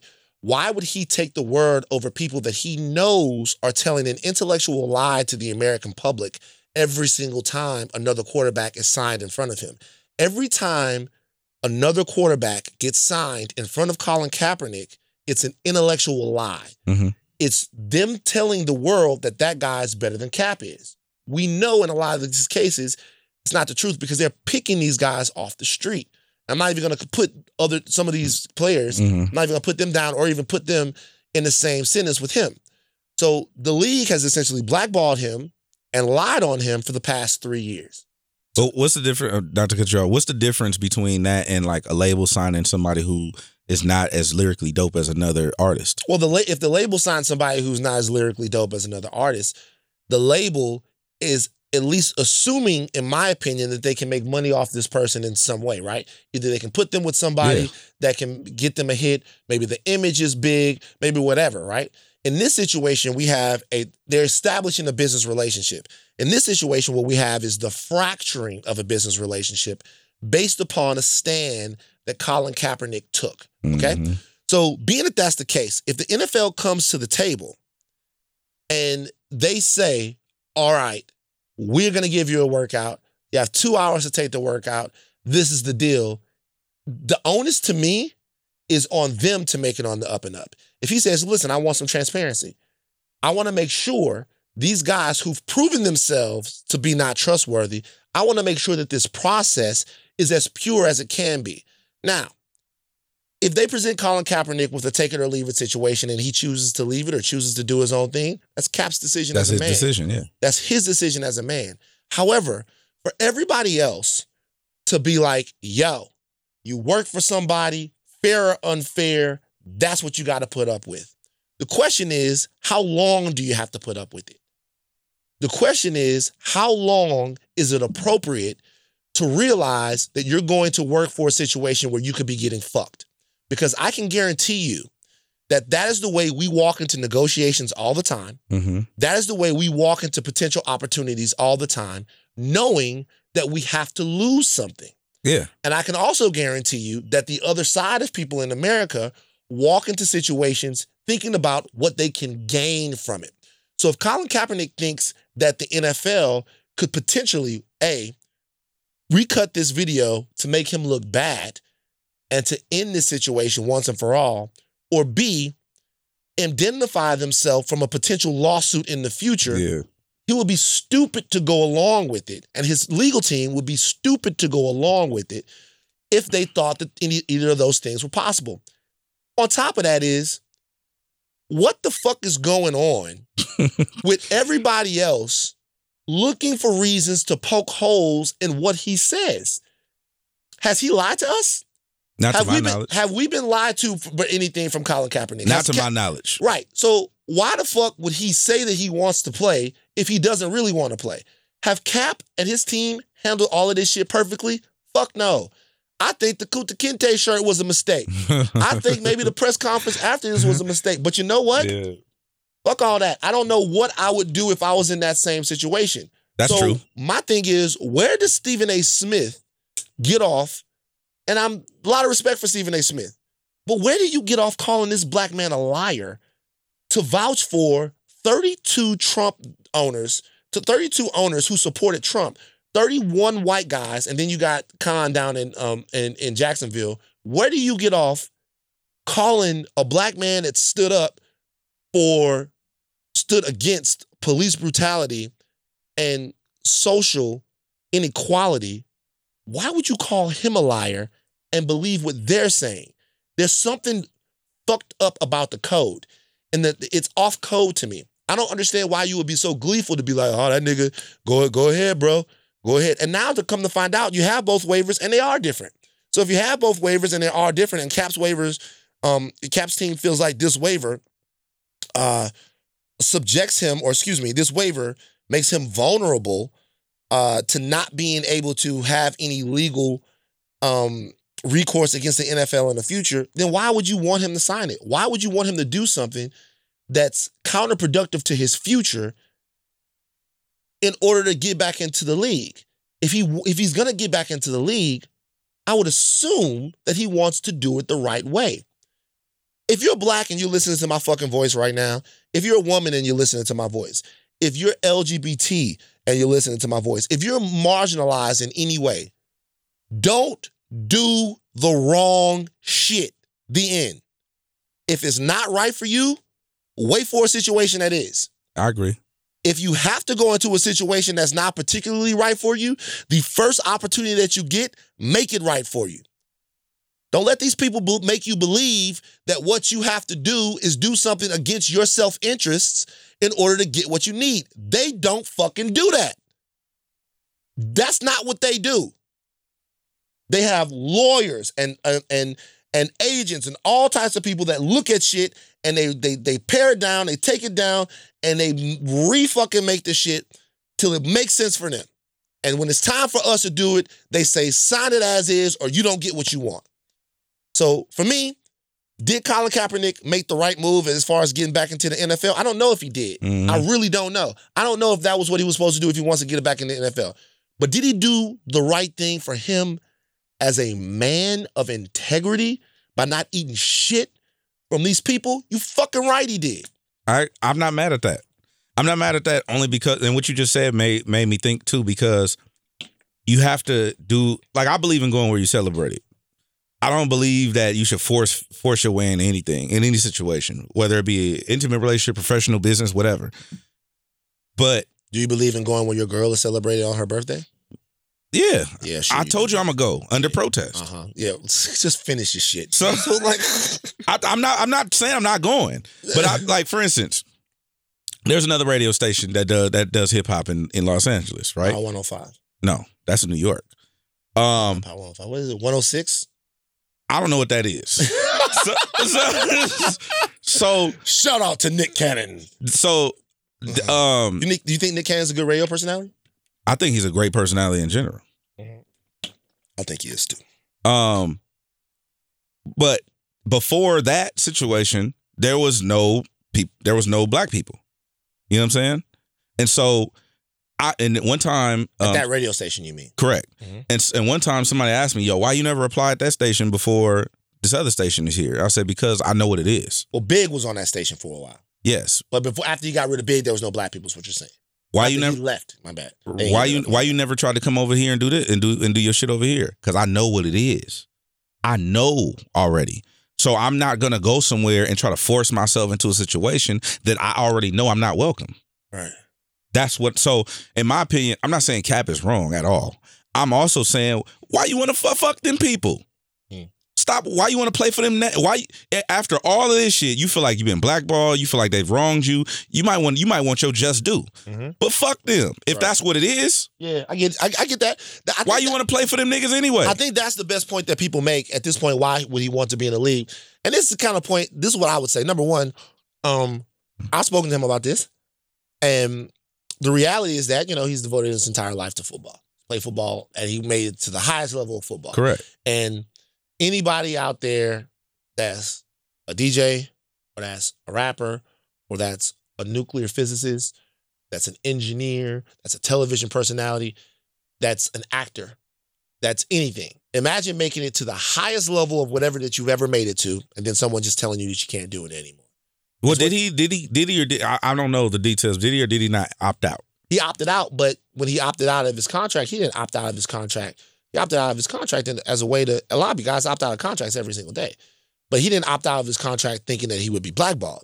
He opted out of his contract because he thought that based upon the season he had, he could go somewhere and make more money, or maybe he didn't want to play for the 49ers anymore.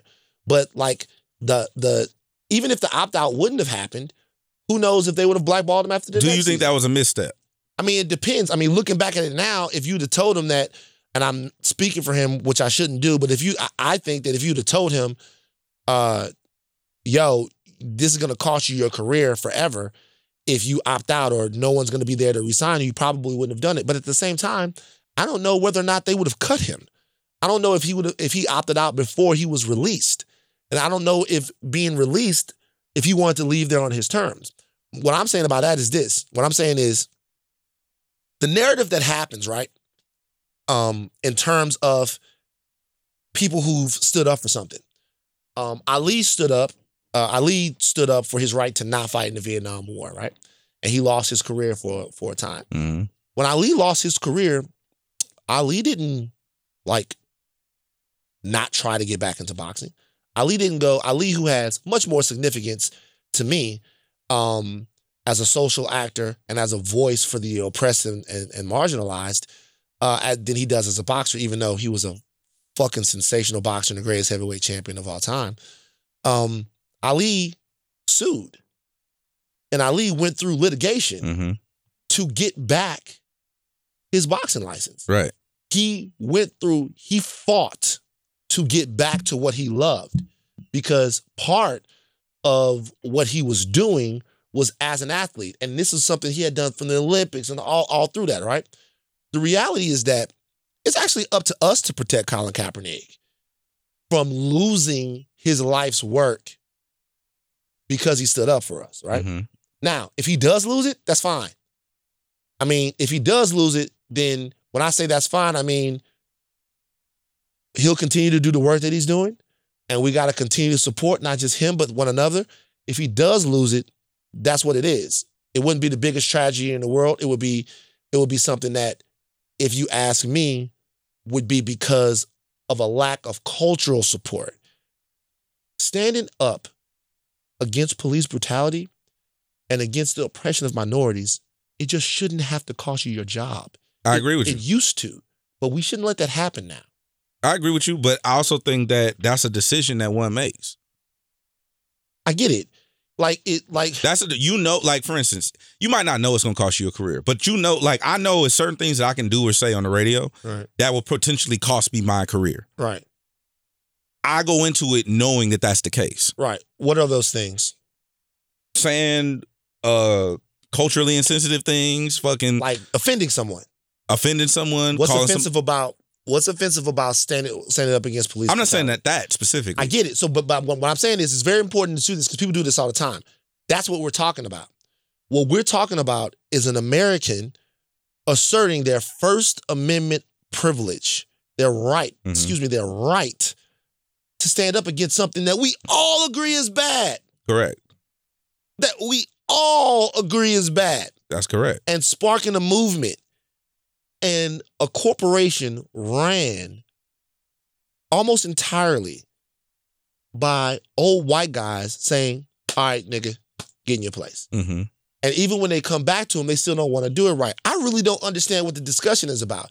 Like, I know that once Hove gotten into this entire thing, that the situation with the NFL is looked a little bit differently now because he carries so much cultural weight. Yeah. If you changed your mind about the NFL because Hove got involved, you really need to.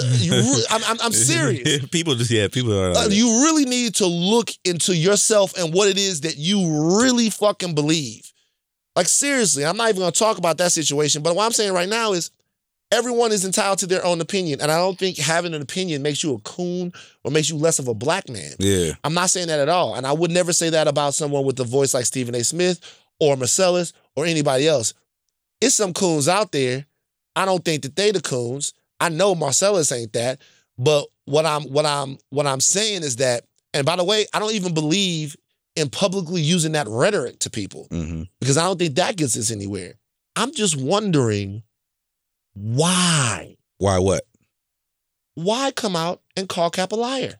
Why publicly? Why are we looking for reasons to side with the NFL and not with our brother? Well, I think also he owes no allegiance to Cap. Outside of what? I disagree with that. What's his allegiance? Cultural. I have a cultural allegiance to you. But what I'm saying is maybe he doesn't believe that. That's fine. So then at that point, if he doesn't believe that, that's great. Get these words. So you off code. Listen, I'm gonna be because I agree with you. I agree. I was always taught we don't talk about family business in front of strangers. However, if I don't believe that you family, at that point that null and voids the contract. I get it.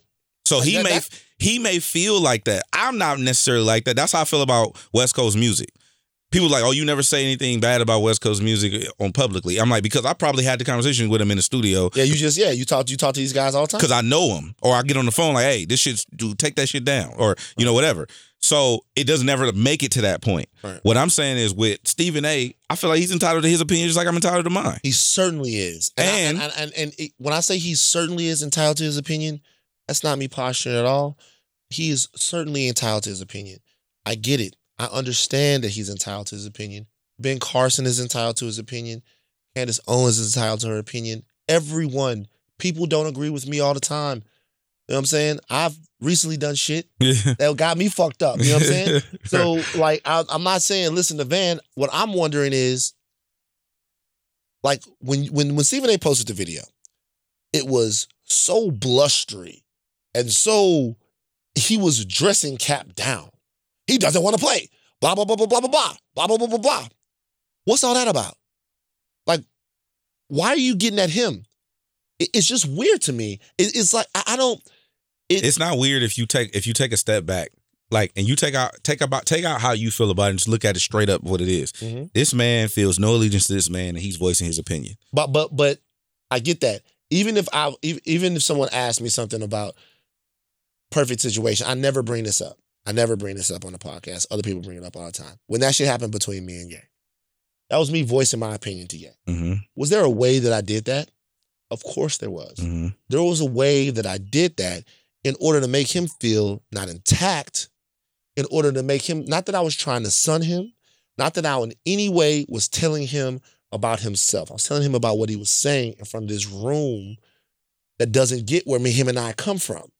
And so to me, there's a patience and a trust even that I have then and still do have for Kanye West. And that's the way that we should move. Like, and that's a guy who was espousing the Trump thing to me. And what I'm saying is, I agree with you. I don't mean to cut you off, but not everyone knows that or is taught that.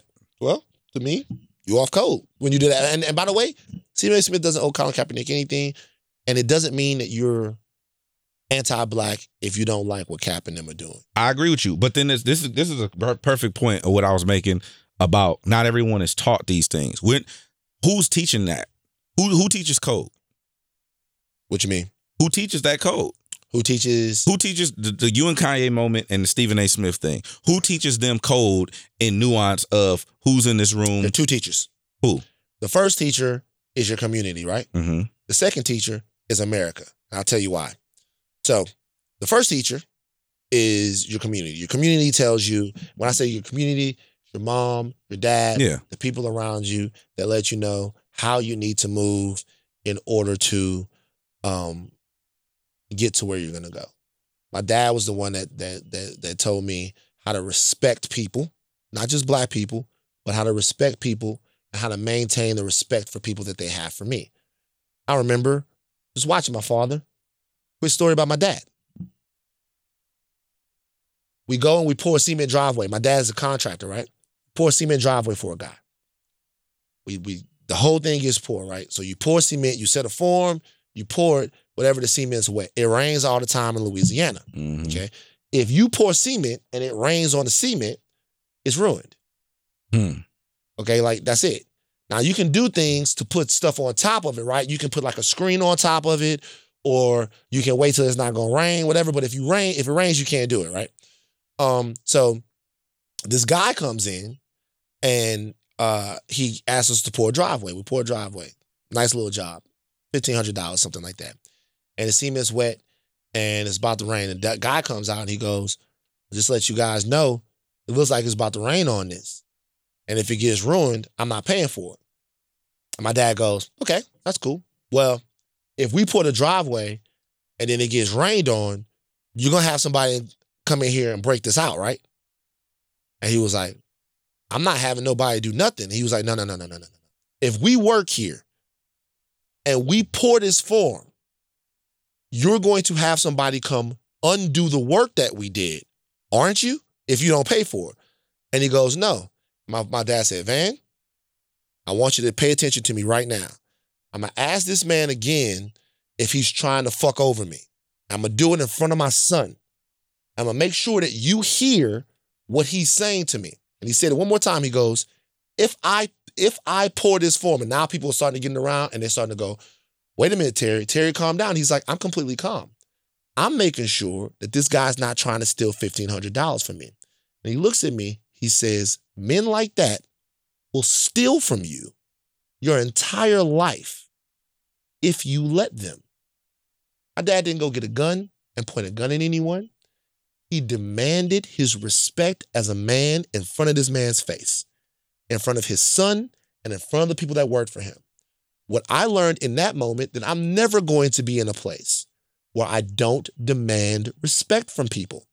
And I'm going to give that same respect in return. Mm-hmm. Now, if I don't learn that lesson then, and I let that guy fuck over me, or if I become that guy as a black man, I'm going to go out into America, right? I'm going to shun black people. I'm going to get with other people and try to make money and do all of that stuff like that. You see, when they discard me, I'm coming right back to my hood. America will show you in the end that you're more of a nigga than you thought you were. I agree. So what you might as well do is build coalitions with the people who understand what you're doing and then let everybody join in. This is not talking about separation of races or anything like that. What I'm talking about, if you're off code, either your community will put you on code or America will put you on it. And when your community does it, they normally do it a little bit better than the people that have been running this country and fucking over black people for the last 400 years. So what I'm saying is Stephen A. Smith is a rich man. And he's been a rich man being an uncompromising, unapologetic black man. Mm-hmm. He's wrong here. That's it. All respect and love in the world for Stephen A. Smith. Don't understand what he's doing. In this particular case, Stephen A. Smith is wrong. Love him to death. I love everybody. Let me play devil's advocate. Play it. What if he doesn't understand what he did or is doing? It's up to us to help him. With love. With love. Michael Jackson. This Is It concert. Got the IFB in his ear. IFB is too loud. Michael Jackson saying, yo, just to let y'all know, this is digging into my ear. This shit is loud. With love. With love, I'm telling you. This shit is too loud. LOVE. He spelled it out. And I'm watching that, and I'm going, oh shit. Michael didn't turn around and scream on his people. He goes, with love, this is too loud. I'm not trying to son y'all. That's it. With love. And I don't feel like that's what he did with Colin.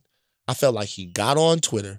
He doesn't want to play. This guy's a liar. He's playing you guys. Calling Cap's integrity into question, calling Ness's integrity into question, calling all of these people's integrity into question. They've done nothing to deserve that. I don't give a fuck who you are, where you are. They haven't done anything to deserve that. So, devil's advocate. Devil. If, let's say, he really feels like that. Okay. In your opinion, he's wrong. In his opinion, he's right. Mm-hmm. What's the correct answer? The correct answer is we talk. That's it. No, there's no correct answer. There's no right or wrong. Yeah. I think he's wrong just like he thinks he's right. The correct answer is we talk. We're not afraid to talk. But my thing is there's a way that we talk to each other. And by the way, I reserve this for my culture, but I believe this in totality. There's a way that I've been able to talk to all kinds of people, right? Mm-hmm. Obviously, sometimes the shit doesn't go right. Right? But yeah. Sometimes the code don't switch. Right. But to me, especially amongst us, because I keep telling you guys, man, and when I say the we that I'm talking about is black people, but it's also people that love freedom, justice, and equality. If you are a part of that group, you are a part of the we. Mm-hmm. The we that I'm talking about, people who love freedom, justice, and equality for everyone. I agree with you. That we got to stick together. I agree with that, but I also believe that not most of the time, but some of the time, more often than not, people have their own agendas. That's true too. People have their own agendas. So maybe it's just, okay, for instance, let's say like 50 Cent, right? 50. Shout out to 50. 50 Cent, incredible artist, one of my favorite people to even talk to in general. Every time he had an album, he was going to drop an album or a single, some beef. Of course. Fuck this person. It was working for him. Fuck that person. Yeah. You know what I'm saying? Yeah, you kept going back to the well, sure. 6ix9ine. Controversy.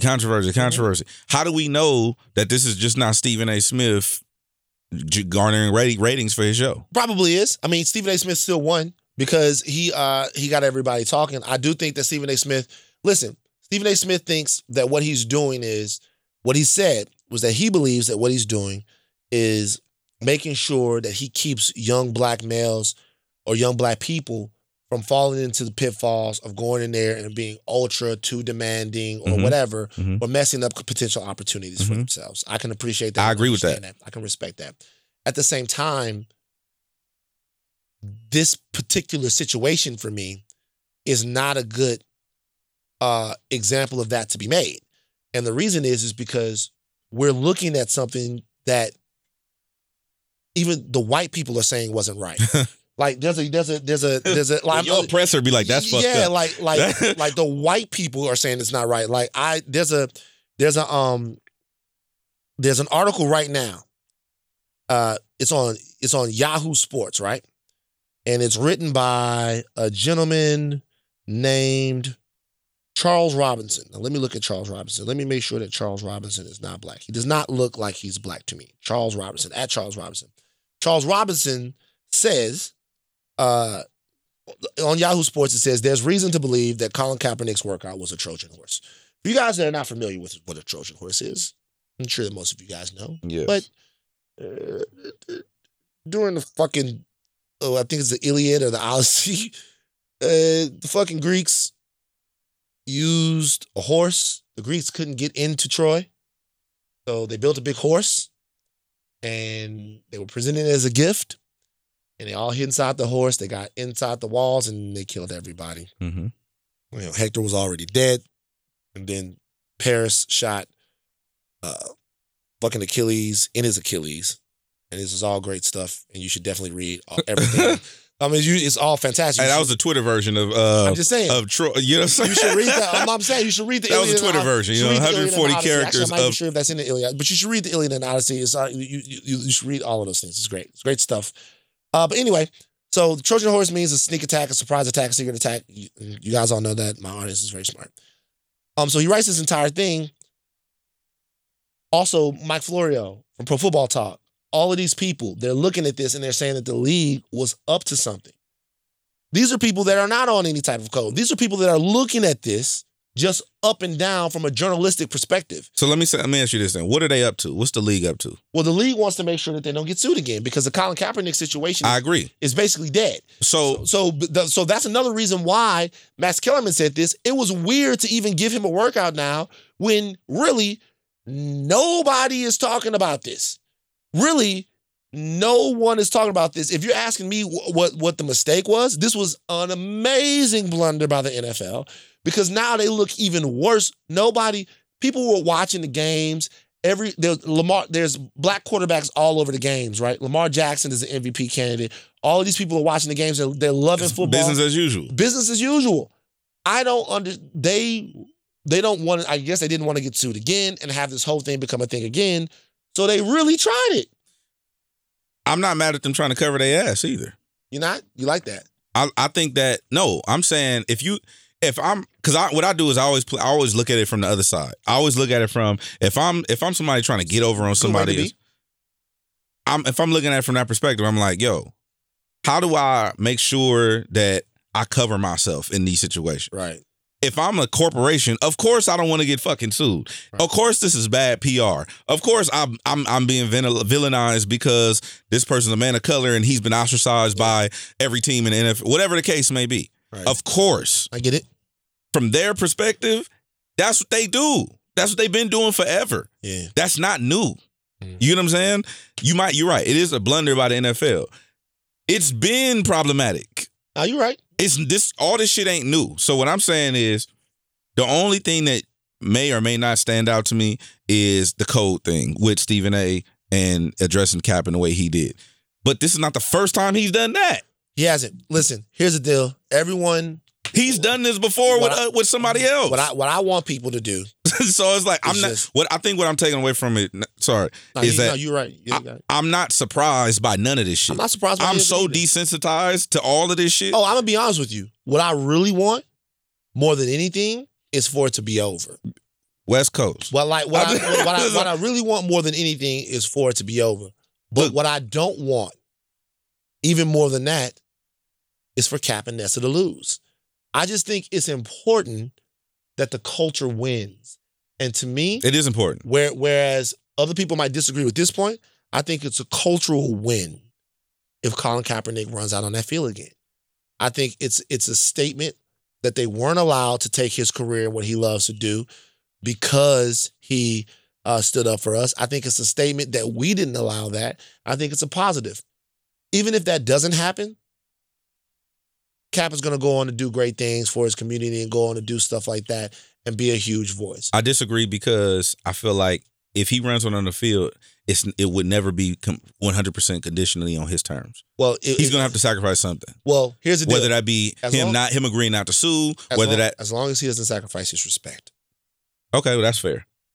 As long as he doesn't sacrifice his That's respect. fair. Because we know, because coming from where we come from, you are going to give up something. Whether it's time, resources, energy, overtime, salary, benefits, you're going to sacrifice something in order to play ball in this game. Yeah, I just don't want him to sacrifice everything. That's fair. So let me ask you this. Are you down with the Free Rodney Reed movement? I don't know. That's I know enough about myself to say when I don't know, and I don't know.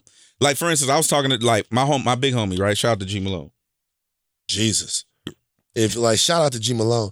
If you want some unfiltered opinions, Bro. like, and this is the thing, me and him, we've been together since what, 2004 or 2005? Word up. So we bro.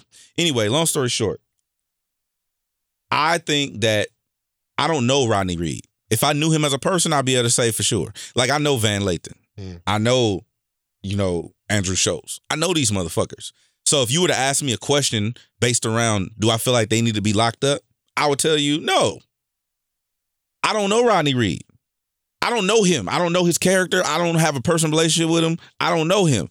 Now, based on the information, anybody who's wrongly or unjustly done in any way, I feel like deserves justice.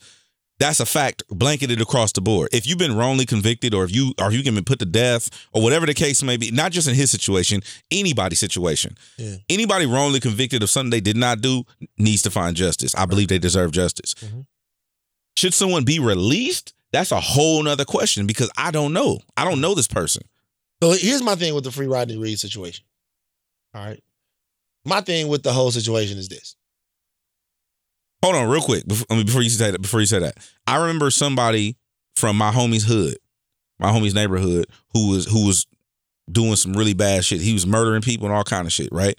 And he went to jail for it. I think he's currently in jail. Right. No, I don't think you should let that nigga out. Right, because he did the shit. You know what I'm saying? Yeah. No, I don't think. I think here's the thing. I think the thing with Rodney Reed is that the particular case that he currently is on death row for, his execution was stayed. There's a lot of problems with the case, and there's some new things that have developed in the past, I guess, 10 or 15 years that might serve to exonerate Rodney Reed. Okay. Like now we got DNA and all kind of stuff. Right. But it's funny that you bring up DNA. Here's the thing. When the Rodney Reed case was first brought to my attention, I researched it, right? I researched the Rodney Reed case, and what I saw from my research was that whereas there is a possibility that Rodney Reed is definitely not guilty of the current charge that he is, the current conviction that he is still on death row for. And while there's also a possibility that even if he is guilty of that there's technical evidence to get him off of that. Like, for example, there's weird stuff like they tested all the DNA, but they never tested the murder weapon. The belt that was used to strangle this woman was never tested. And they say that the reason why they couldn't test it was because of the way that they handled evidence back in '96 when this happened, that too many people have touched it. If I'm gonna meet my maker, I want the murder weapon tested for DNA. Hell yeah. Okay. So there's a lot of things like that. The woman's fiance, who was initially, I guess, a suspect where they were looking at him, later on was arrested for the rape and kidnapping, I think it was, of a different woman, and he is in jail right now. And while he went to prison, there are some guys that were in there with him that were members of the Aryan Nation that say that he confessed to them that he murdered this lady. So I don't trust that shit. So, Rodney Reed claims that he was that his DNA is all over the woman, but he claims that he was in a consensual sexual relationship with her. And that's why this happened. Here's the thing though. When you look at Rodney Reed's history, he's been implicated in sexual crimes a bunch of times. Which is why I said I don't know that nigga. Okay. This is my thing. While there is I think we have to be careful who we allow to wear the mantle of martyr. Okay. Whereas the Innocence Project and anyone who's working on making sure that we have a transparent system and making sure that the system hasn't wrongly convicted somebody. This goes for Sean King, who's doing a lot of work on this. This goes for, Dr. Phil, who went down there and spoke to Rodney Reed. Everybody else who's working on this.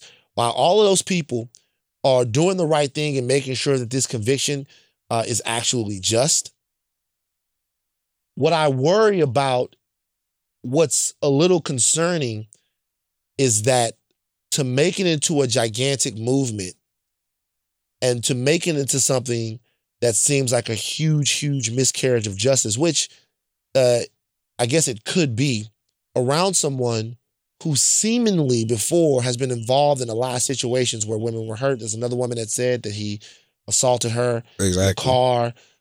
He was on trial for a different situation, I guess in Wichita Falls, that he was acquitted for. So, that one didn't count. Then there's a situation with a 12-year-old girl when he was a much younger man. There's other things that kind of went on. And so I think, and Amanda Seales has been very outspoken about this, I think that there are people who feel as if they weren't given the full download or the full run of information on this before they decided to put their weight and their opinion behind it and advocate on behalf of it. There you go. So I think in that situation, I can see why there's some people that feel a little bit slighted by this. I watched a news report from a station down there in Texas that went deep into this. I think the news report was pretty one-sided. It was trying to make people believe that Rodney was guilty of the crime and kind of making people believe that Rodney is a bad guy overall. So I didn't put much stock in that. But I do think it's important when you're putting a case like this out to tell people, listen, this guy has a history of this. He hadn't been convicted of anything. This is what he was convicted of, and we don't think that he did this. That's why we don't think he did it. But what happens is when people dig into these things and they start finding things out and listening to witness testimony, it fosters distrust in not just this particular case, but in these things overall.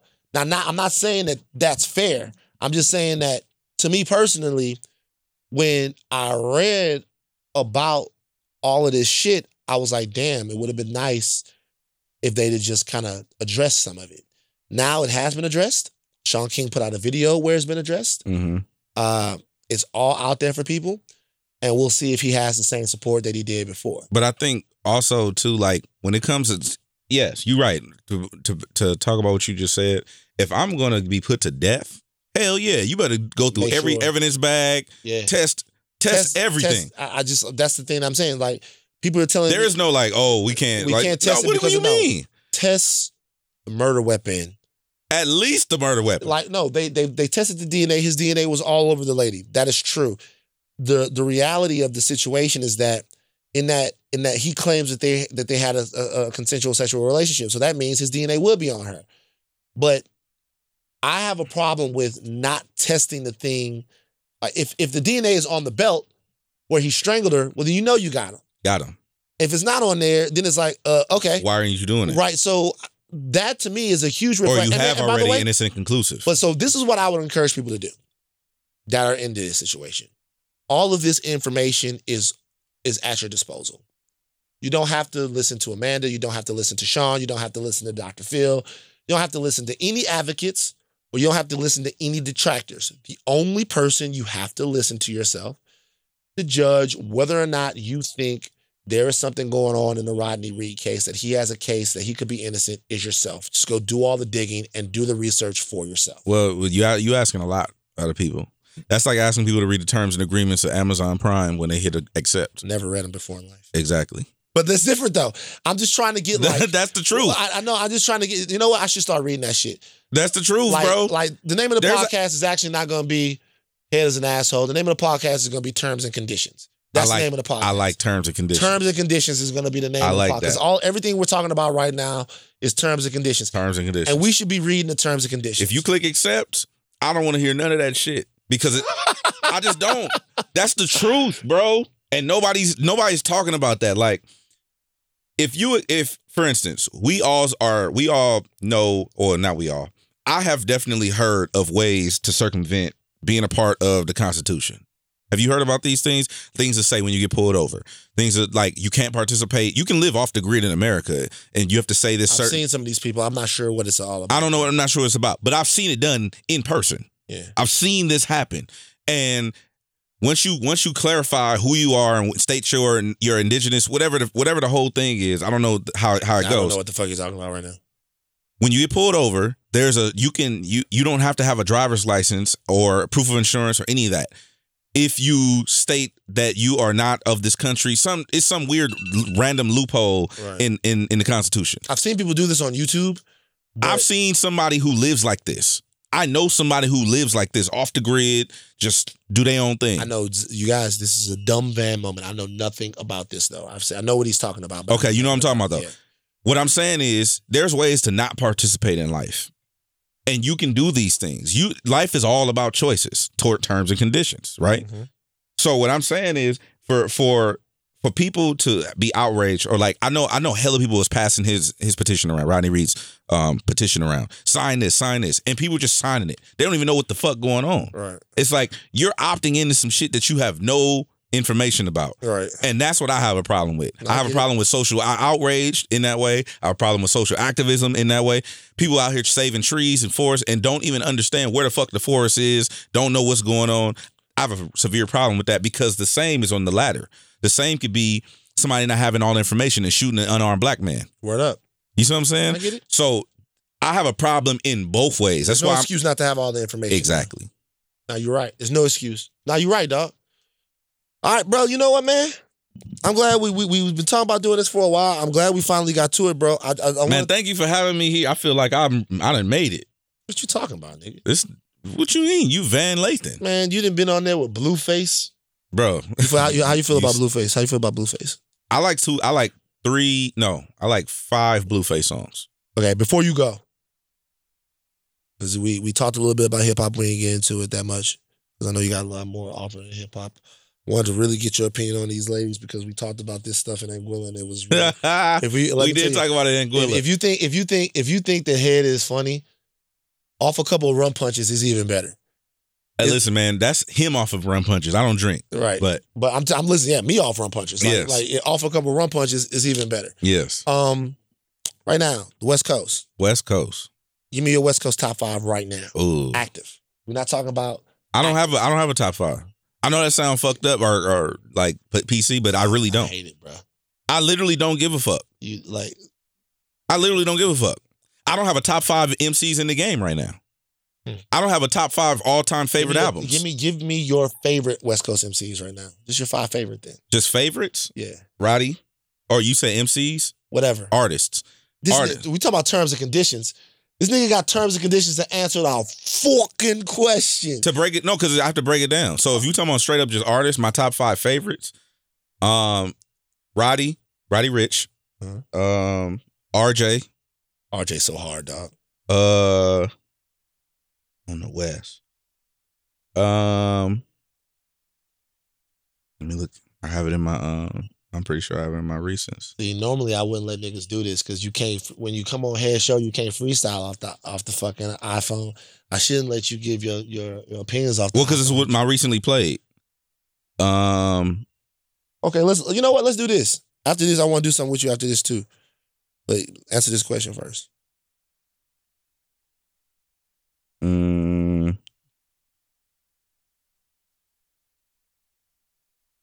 Damn. it's kind of slim pickings right now. I got RJ. I got Kalen. Kalen for real.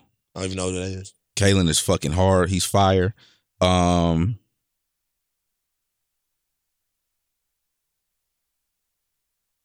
right, nigga, this taking too long. Yeah, those are my favorites right now. So I'm gonna tell you what my recent searches entitled. I love doing this. My recent, Stupid Young. Well, my recent searches entitled right now. These are my recent searches. Just tell you what mood I'm in. Burna Boy, Ty Dolla $ign, Eric Bellinger, Rod Wave, Kanye West, Jay Stone. Jay Stone album is really good. Death Grips, and Post Malone. And oh my God, you know what the hardest album out right now is? What? Snub Nose by Grip. No, thank you. You don't fuck with Grip? Never heard it. Is he Grip from Atlanta? Why you hating on Grip? Hey, you know what? I do want to say this. This is a bad segue too. What? So I want to say this real quick. Van Lathan, if you listening to this podcast, you understand that Van Lathan is from Louisiana, where it rains a lot. Uh-huh. Van Lathan is from Louisiana. You've lived in LA how long? 13 years. 13 years. Van Lathan has officially become a Crip.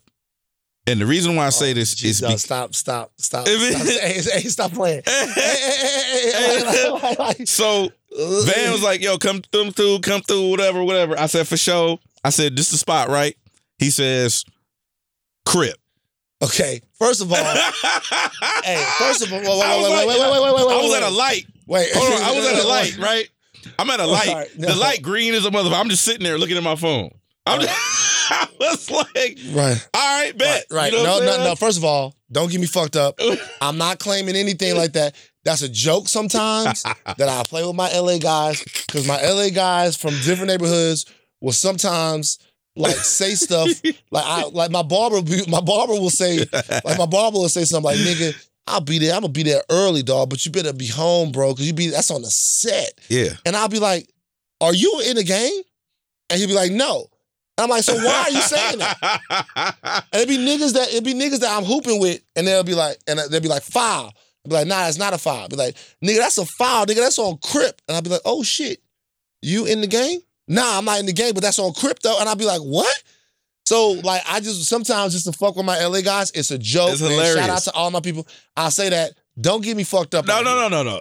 I'll just say it was funny because I was sitting at the light. Light green is a motherfucker. I'm just sitting there looking at my phone. And then I noticed that too, like, people don't, like, sometimes clarify. Because, like, all my, like, you don't have to necessarily be in a game. Like, all my Long Beach homies say cuss. Right. But they don't have to be in a gang. It's just a Long Beach thing. They be like, well, yeah, cuz. And it's some LA shit. Okay, word up, shout out. It's some LA shit. All my dudes solid. Ain't nothing. I'm cool. I'm moving with everybody. If you're here trying to get me fucked up, we out.